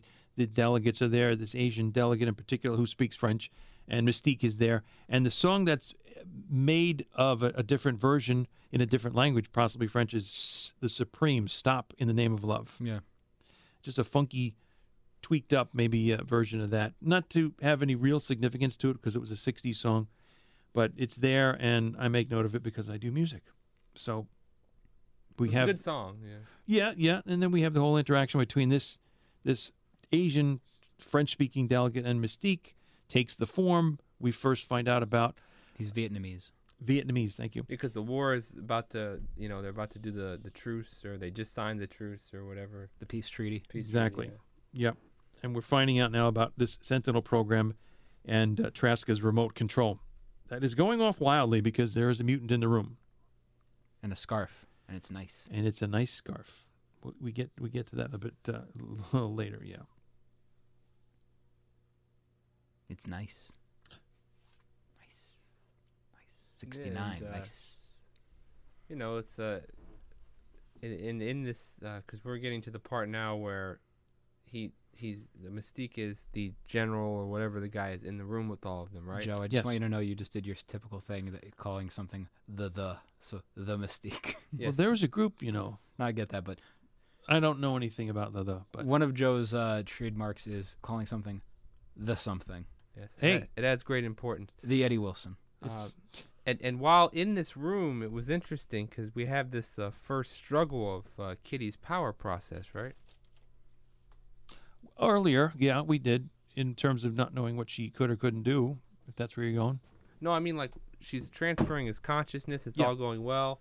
And, and then in this thing, he sees Stryker in the room. And after they, come in while Mystique's fighting the other people, and that, sets something off with his memory, and it breaks whatever connection he had for a while. Oh, yes, there was that part in there as well, yeah, okay. Yeah. Yeah, so there's a lot going on here to pay attention to and even pick up with more than one, viewing of this. I agree. So are you Charles's Raven or are you Mystique? Is the question. I don't know how to respond to that. When Raven finds Eric, because it wasn't you that really was directed to, but there you go. Sure. Yeah. maybe the Peter is full of Mystique. Maybe the mutants we discovered were in our hearts all along. Maybe the mutants. But as in other, I believe, films like an early X-Men movie, we get a scene where Charles has reached out with his mind to the airport where he's speaking through an airline stewardess, other people that are in the airport trying to stop Raven from proceeding to what I believe is this summit accord, not an accord, we're not really in that zone, to stop her from doing what she's going to do. And freezing people in that mental sense. But my fellow Americans, Richard Nixon. Today we face the greatest threat in our history, mutants. Because now Trask has convinced the president that this is something that needs to be done, this program. When it gets to the point where he's not in charge of activating them, but it's now Magneto who has gotten control of these Sentinels. Good old Magneto. Then it's another story. The Oppenheimer quote, "Behold, the world will never be the same again."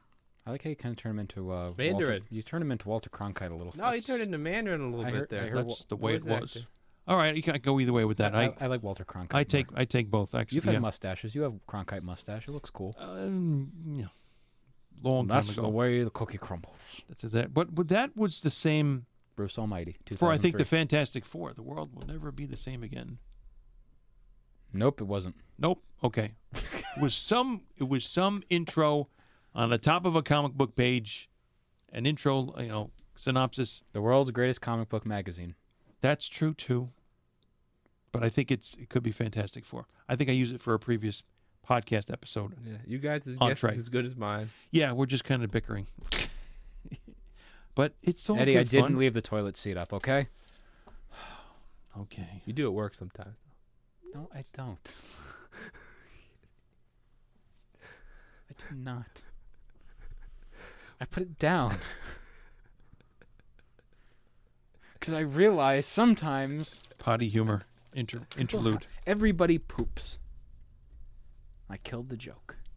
Yeah, like This will be REM. edited out of the podcast. All Probably right. not, because I'll be too lazy for that. Everybody poops. The remake of the REM Everybody Hurts. Everybody Knew it. I poops. just knew it had to happen Sometimes. eventually. If you believe. Yeah, okay.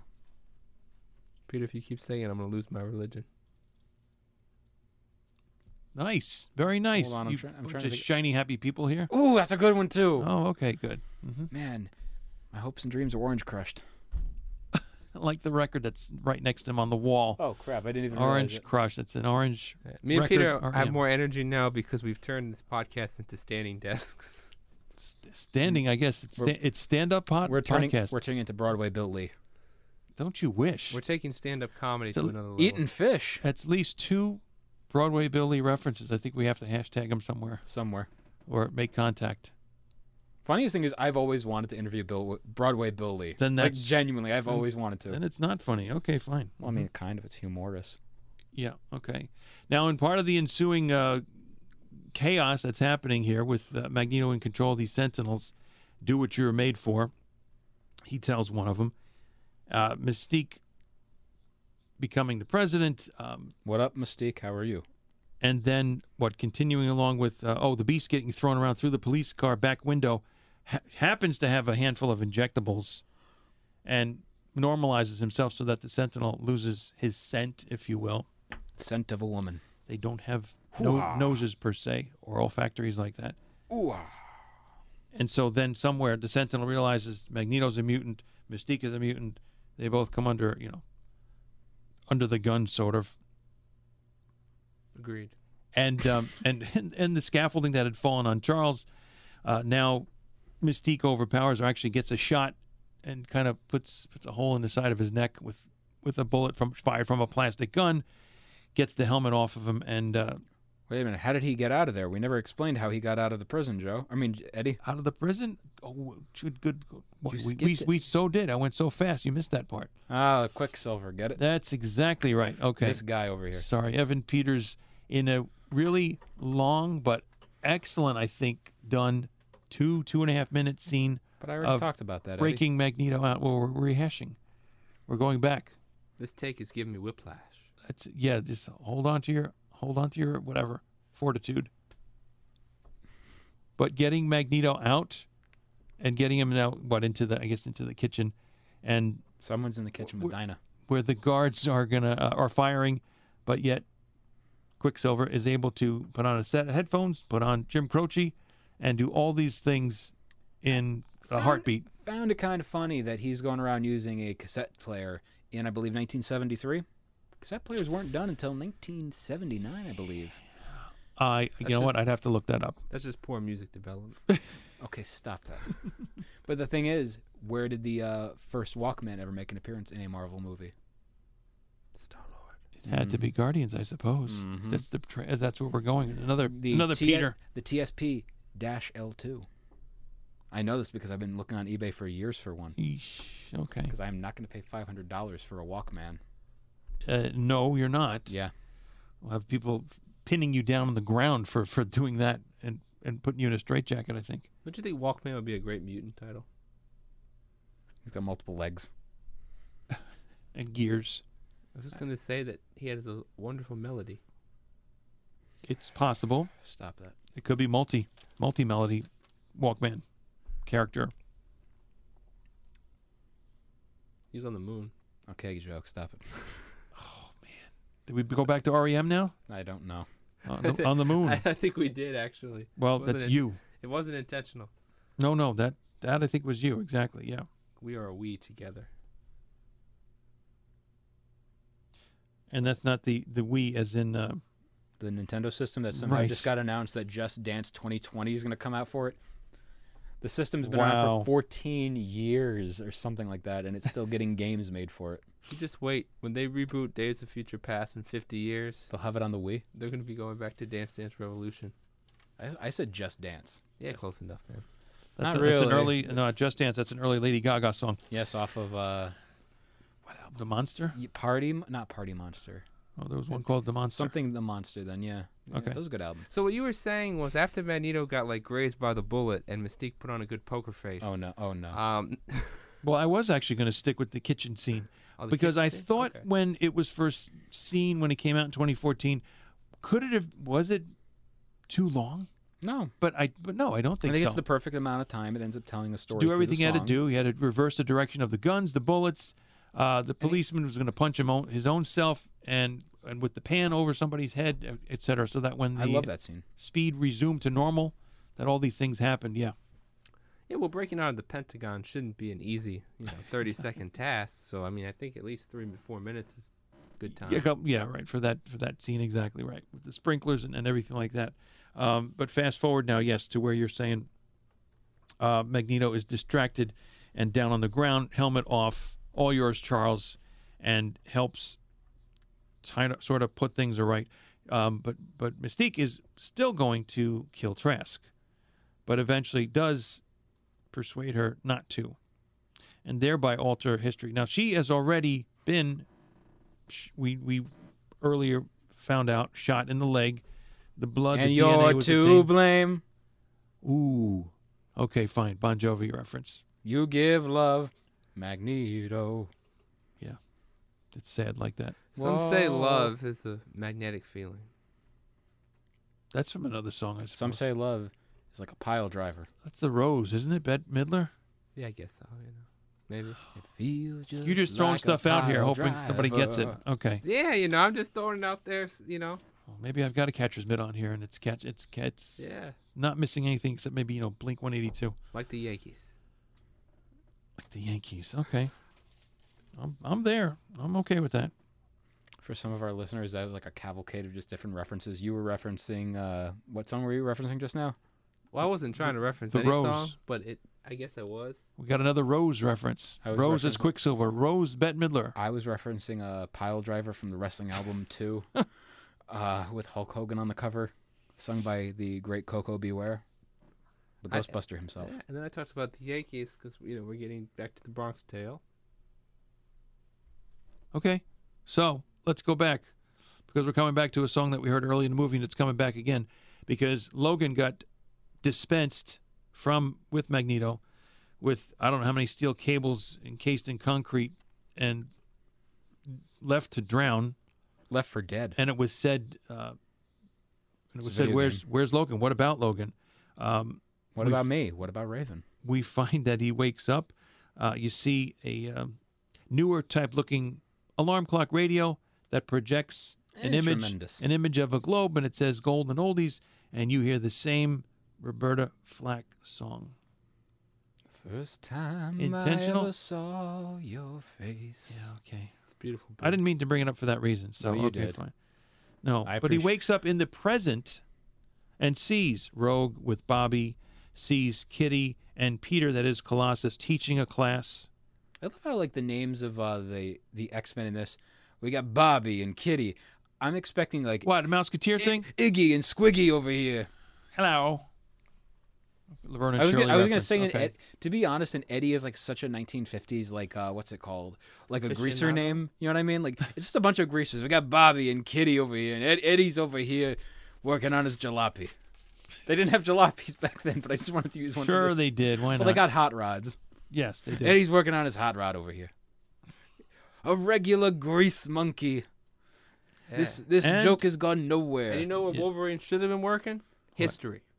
That's what he was told in just a minute or two from Professor Xavier. You're Hold late for your your class. horses. You're late for your class. Class, yes, history. Perfect for him. But you also see, in addition to Storm and the ones we mentioned, the Beast, Kelsey Grammer. No, it was not. I looked in the credits, and he was not in there. So it was I'm just guessing it- Kelsey's voice that was dubbed in? No, I'm going to look Morning, it up right now Logan. because thank you for bringing that up. I did want to All look right. that up. He says, "Morning, Logan. Late start," and he chuckles as he walks off camera, off shot. Joe, I mean, Eddie, you can get impersonators for these things, though. But would you want to? I mean, Oh, for God's sakes, Niles. Oh, look, Kelsey Grammer's in the room. Oh, wait, it was me. oh, you get the point. Oh, my stars and garters, even. So we also have, though, the appearance of Jean Grey. Which I loved seeing her in this. I thought that So was... guess what? The timeline changed. She didn't die. That's what I got out of that. I didn't even know she was sick. And again. as he goes to make sure she's real by maybe touching her face or hair. Whoa, big guy! And there's Scott, That dick. easy big fella, whatever you know. And so we know that like things are good. And then the professor is seen as well. You have a class to teach, whatever. He was not in Days of Future Past, by the way, Kelsey Grammer. That's his voice. It's no, because he's not credited on Wikipedia or IMDb. You may not be credited in some cases. Maybe the actor decides they don't want it to happen. It's an impersonator. It is. Because Wow. I noticed the voice did sound a little bit different. I'm gonna plead the fifth on that. I think I have to rewatch that. That's Yeah. a little I did, point. That's I did look through the credits because it's still credited as the same actor who plays Hank. So he Nicholas might- Hoult. So he might have just done a Kelsey Grammer impression, but it's not Kelsey. Because I was looking for like maybe older Beast or Yeah, no, Beast teacher. I No. know at least one music song reference where a co-singer or background singer is not credited, and that could be at that artist's choosing. Why would he not want to be credited for that movie though? This is a good movie. He was in the shitty X-Men movie. Why would he not want to be in the good one? Don't know. I mean, his part was kind of insignificant aside from Still. him just saying, "I'm still alive." Still.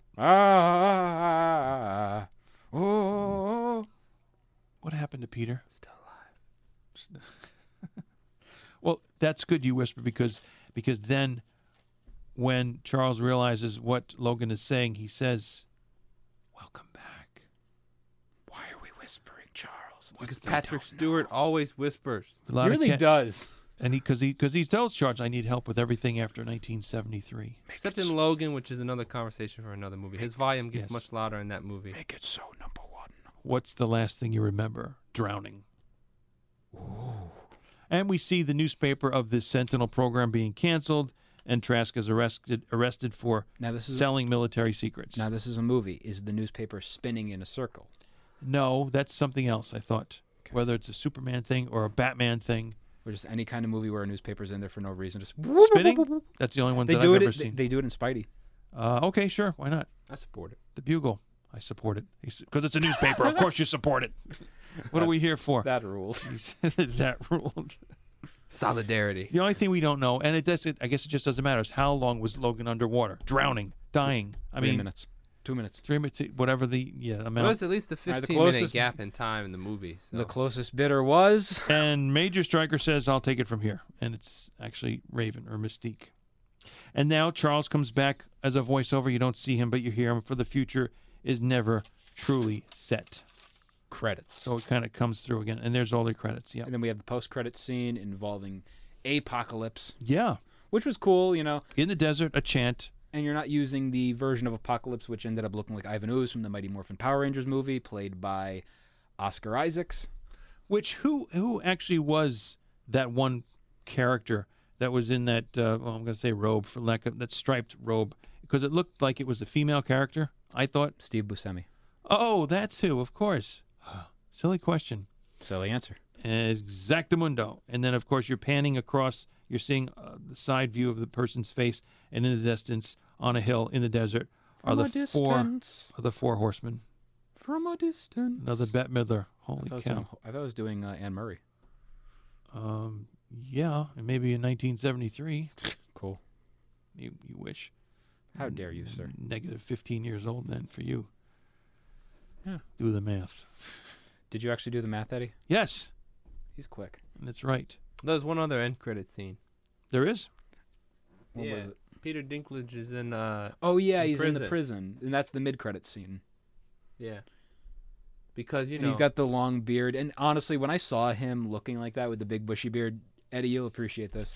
He looked like every version of a short person drawn by Jack Kirby. Because every short person in a Jack Kirby comic has to have big bushy hair and big bushy beards. And just be like, look how bizarre I am. Well, that doesn't. You know what? Maybe I did see that from the actual viewing of the movie, but I don't think I have it in my DVD. You probably just fast forwarded it. No, I did not. Okay. You know how long it takes me to watch one of these movies? Probably close to double the time that it originally is. 2 hours and 17 minutes. No, more like 3.5 hours. With these notes? My gum, this means something. Yeah, I just had 5 bullet points, so kudos to you. 5? Yeah. So it's about 3.5 full sheets of paper written here. That's a lot of tree. Hopefully some deciphering going on as I'm going along here. I probably would have typed it, though. Probably. Wasn't typing it near the DVR and the DVD and stuff, so yeah. So yeah, I liked the movie a lot. I thought it was honestly the perfect interpretation of an X-Men story. It had the love and respect towards the source material. For as far as I could tell, it was, as close to what you could get for the story. Obviously, there are certain elements you can't do, so not everything is going to translate over, and I'm dropping a quarter on the table. Because that movie was money. Heads or tails? This is not a drinking game now. We've gotten this far into the podcast. Jeez. Louise Simonson. This reminded me, too, because my wife had actually asked me, she says, weren't there end credit scenes in all of these X-Men movies? And I said, well, wait a minute, or it was a good friend of mine. It could have been one or the other.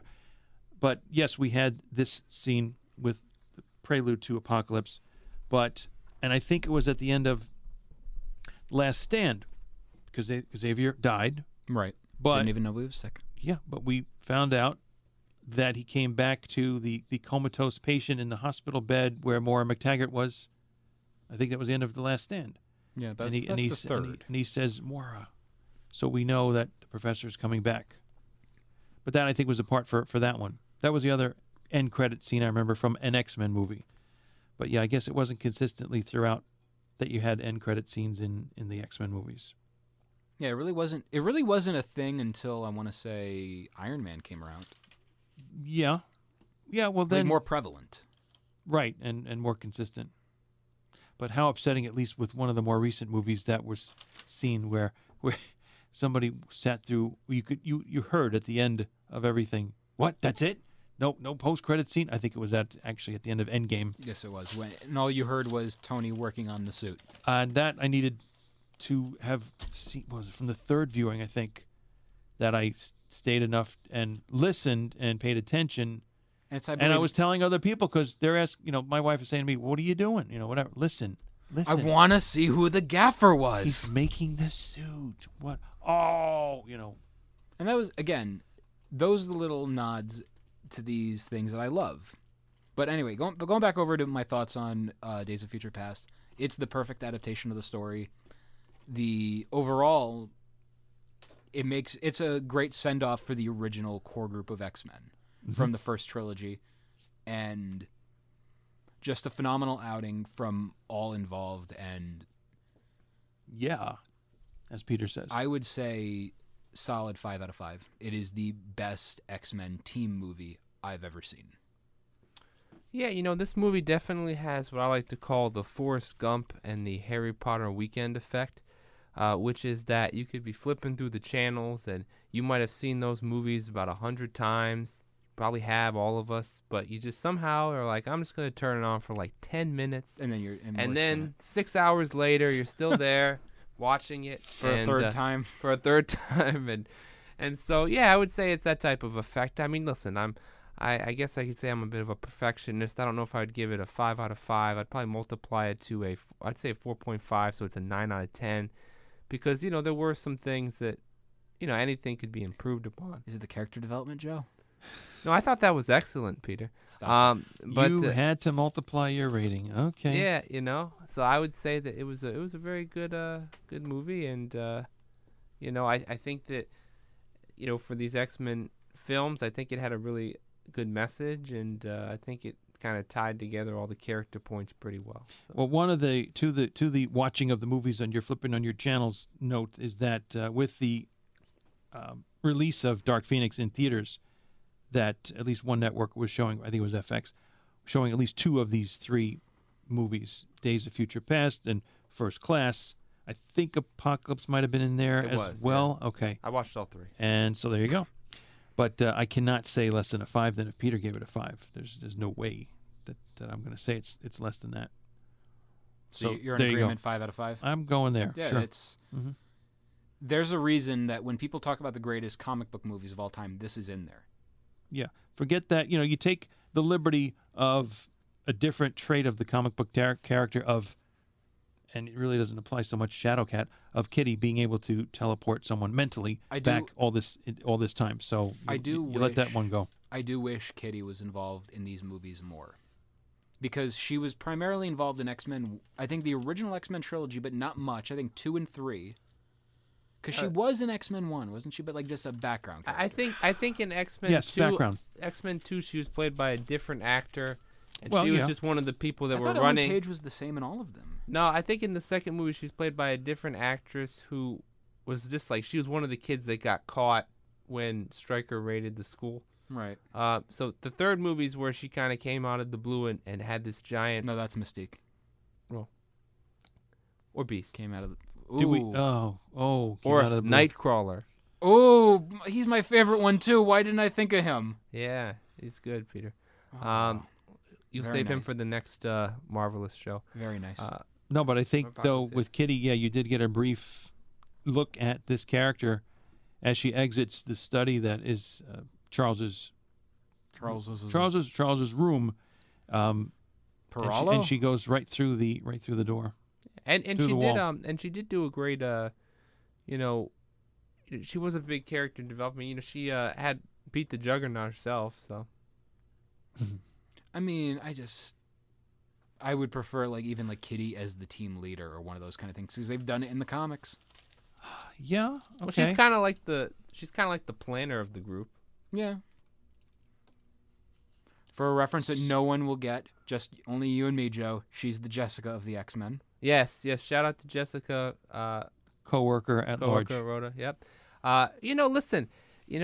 Really though, I think she did play a huge role, Peter. Who, because- Jessica or Well, both. But I was going to say Kitty in this movie because in a way, Charles and was in charge? Yes, of and our days Eric. and our nights. Charles and Eric, they were kind of like when like you're in a family and it's like Thanksgiving or Christmas, but now the grandparents are going to their children's house and they're cooking, and And that's it's pretty January, and you're paying off the bills. It's Christmas, Thanksgiving are all Yeah. over. What? pretty much. So I was saying for that point of it, she was really doing all the planning. I mean, Charles Xavier just showed up and was like, "Yeah, that's an interesting idea," and and then Wolverine was like, Let's have "I turkey. gotta do it." Yeah. So I thought she did. I thought she was in a way the And leader. take a nap after and as had a that big role tryptophan kicks in. this movie. Yeah, she was the MVP, Peter. Montel without her- Vontavious Porter, Yeah, because most without violent her, player. without her, they couldn't even go back in time to change things. She was key. I like Yes. how slow or soft you got at that. Yeah, mic drop. Hold on, Don't mic dr- drop. That's a voice drop. Voice drop. Know the difference. Okay. Because the mic drop would be, Don't hit the microphone. well, that's the sound it would make upon impact now, wouldn't it? I know. So now the next episode of this here fine program is gonna be, Apocalypse. That is X-Men Apocalypse.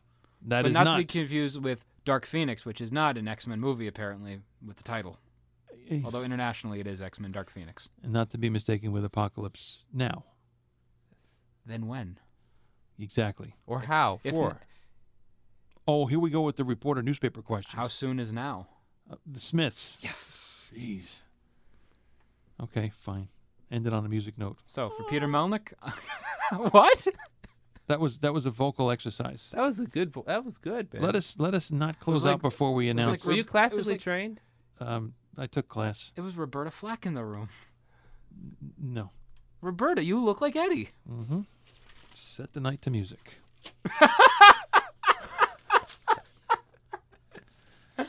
And Joseph Abraham's pearly whites are showing.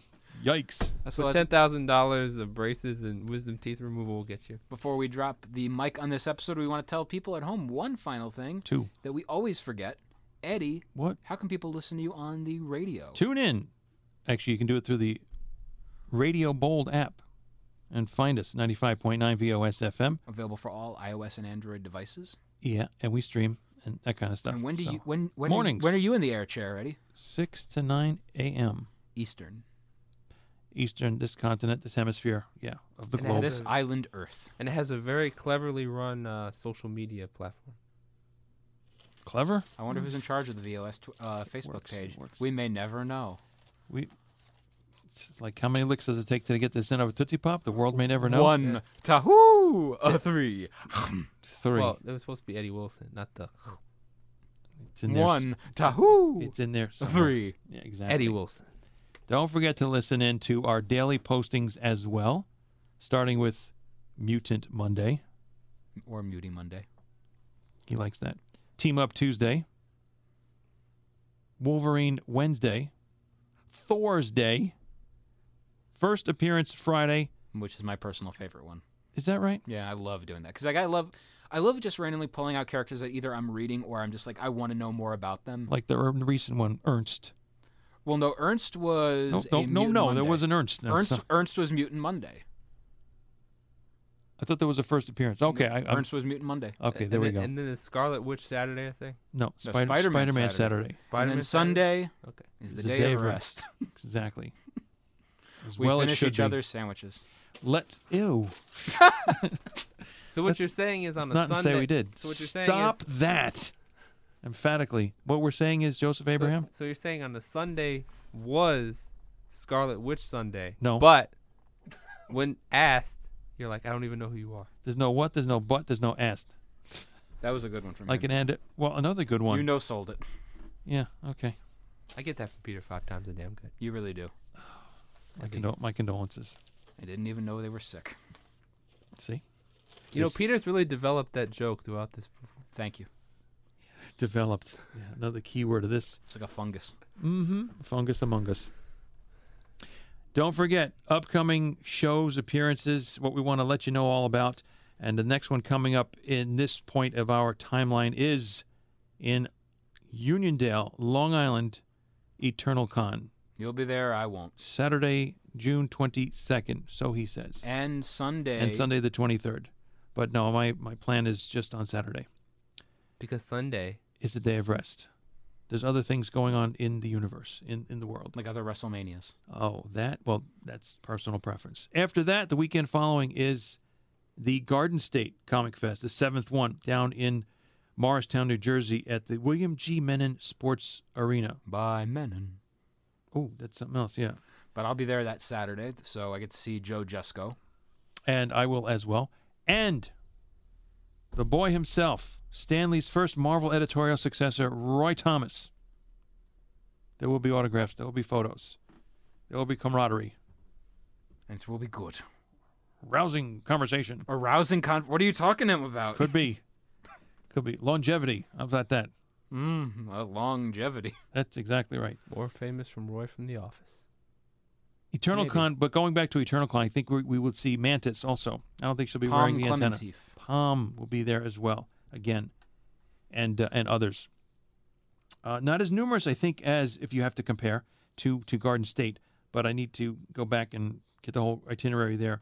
And if you like some voice actors, Alan Oppenheimer and Michael Bell, Alan best known for Skeletor on He-Man and the Masters of the Universe, Michael for voicing Duke and other numerous others on the G.I. Joe cartoon series, if you're all about that. My G.I. Joe was having some of those green soldiers growing up as a kid and some issues of that comic book. And That's Millennials it. got Channing Tatum and The Rock. Is that right? Yeah. Cool.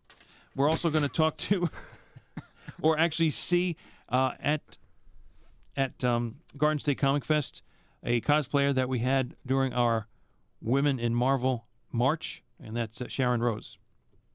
Looking forward to catching up with her as well. Oh, and I think Garden State is the one place that I've seen that you can have people in costume on ice skates, on a rink, in an indoor setting. Ooh. Exactly. Cosplay on ice. And they'll do the typical, or maybe not so typical, costume contest. So that's in the immediate future. Then, of course, we'll have I think July won't be too con heavy for us anyway, but then in August, it's Terrificon. Well, Hashtag Mitch Halleck. There is D23 in July as well as San Diego Comic-Con. San Diego, the big one, on the left coast. The best coast, if you will. If you will. Well, what are we doing here if we're not on the best coast? Peter. We're getting ready to be on the best coast. Okay. Eddie's Cue Peter, Paul, and Mary Eddie. leaving on a jet plane. Gosh darn it. There's another Peter. Ooh, can we go with the one that was on the Armageddon soundtrack from 1998? I don't know. Chantel something something. Is that right? Yes. Wow. Okay. If you must. Bon voyage. And then, of course, in October is the It's- real biggin. The NYCC. I'll be there, and I'm looking to be there as well. I don't know what part of it or what parts of it. Beyond that, the target is in sights, in the crosshairs for the target is in Middletown in the Galleria Mall. Super Mega Fest, Framingham, Massachusetts, November 16th and 17th. I think my probable first con ever. And you're going to that this year? I intend to. Are you It's going both days? It's looking good. Yeah, you don't go about 3 hours to just go for the one. That I might consider going with you with, Oh. depending Oh. depending on guests. See, folks, this is his first finding out about it. So what does that mean? Stay tuned. Nothing happens. For the Marvelists, I'm Peter Melnick. I'm Joe Abraham. And I'm Eddie Wilson. Excelsior.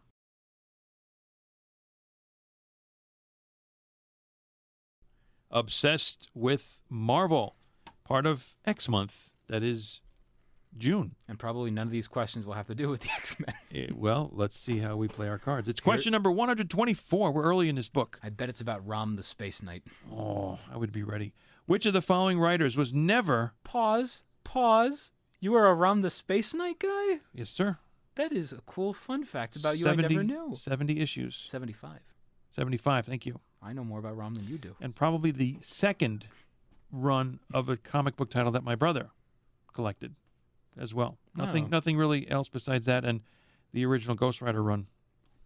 Sorry, just like you being a Rom guy just like caught me so off guard. I never knew that. So you haven't even have you read the IDW stuff? Some. Okay, just wondering. Mm-hmm. Some, not the whole thing. I wasn't going to get wrapped up in that again. Yeah, it's already done. You can get wrapped up in it now. Yeah. It's in a dollar bin. Ooh.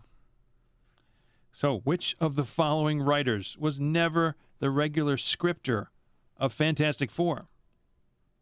Was it Steve Gerber, Steve Englehart, Chris Claremont, or Doug Moench? If I'm saying that right. Was never the regular scripter of Fantastic Four. I think it was Steve because Steve was working on Defenders, Howard the Duck. Steve Gerber? Yeah. Okay. Steve Englehart, Chris Man Claremont, Thing. Doug Moench. But also Claremont really wasn't an X-Men guy either. Fantastic Four. Yeah. That's what Or we're... sorry, I meant That's Fantastic what Four. you wanted it to be, X-Men. I know. Joe's out of this one, I believe. So, you're saying Steve Gerber? Yeah. Never the regular scripter. I don't know who was. I'm just going to take Peter's answer and go. And it is Steve Yeah. Gerber. Holy cow. Because I guarantee Are you we at on a least turnaround? I Claremont don't know. probably had like maybe a handful of issues of the F4, but otherwise... no. Yeah, I'm just, that's just deep. Because Gerber in Deep the stuff. Gerber in the 70s, like I said, was Howard the Duck, The Defenders, Man Thing, and just like random I stuff. remember Gerber for Howard the Duck for some reason. Oh, because that was his creation. That was his Not baby. having, okay, well, there you go. Not having done that run. You never owned the Howard on the the Duck list. books? I do. Oh, okay. So I was do. gonna I'm say- currently looking, well, I don't think I got the 96, 97 version. You're not missing out. So, yeah. But I did happen to randomly find one of 3 issues of the movie adaptation. That's a shame. Well, it was $1. All right, it was overpriced perhaps. It was more than cover price. Question number 1871, and it says, in which branch of the armed services did Frank Castle serve? This might not be too difficult. Army, Marines, Navy, Air Force. Marines. Marines, yeah. I think it's Marines. So let's just go there. And it is Marines. 2 out of 2. What's going on here? We got our Lucky Joe. It's a Lucky Joe. What do you know? Down with the flow. Really? I don't sell Progressive. Oh, She's cute. we like Flo. She's purdy. She's Thank you. Thank you for that tribute to my Southern way. You're welcome. it's back to North Carolina we go, folks. Okay, North fine. Kakalaki. What? No, don't even say that again. North Two- Kakalaki? All right, JBL. Is that what that means? Okay, fine. Question number 2406. How do we appreciate? What musical instrument did Gabe Jones play? I know this. Why? Because I remember seeing him on a cover of Sergeant Fury and his Howling Commandos. Oh, wasn't it a trumpet? What musical instrument did Gabe Jones play? Trombone, bugle, Oh, it was bugle. drums, piano. I'm You're playing there. the piano on a tank. Yeah, that would be kind of rough. My guess is bugle. Yeah, Boogie Boogie Bugle Boy. My Company kind- B. I'll agree with this. My certainty is going to be bugle. Can it be 3 out of 3? It is. Hat trick. Wow. Wait, is that a hat trick, Joe? You're a sports guy. It's a hockey reference, In, yeah, in or hockey, soccer. yes, it is. It is a hat trick. So shall we quit while we're ahead? Yes. Thank you. Excelsior again.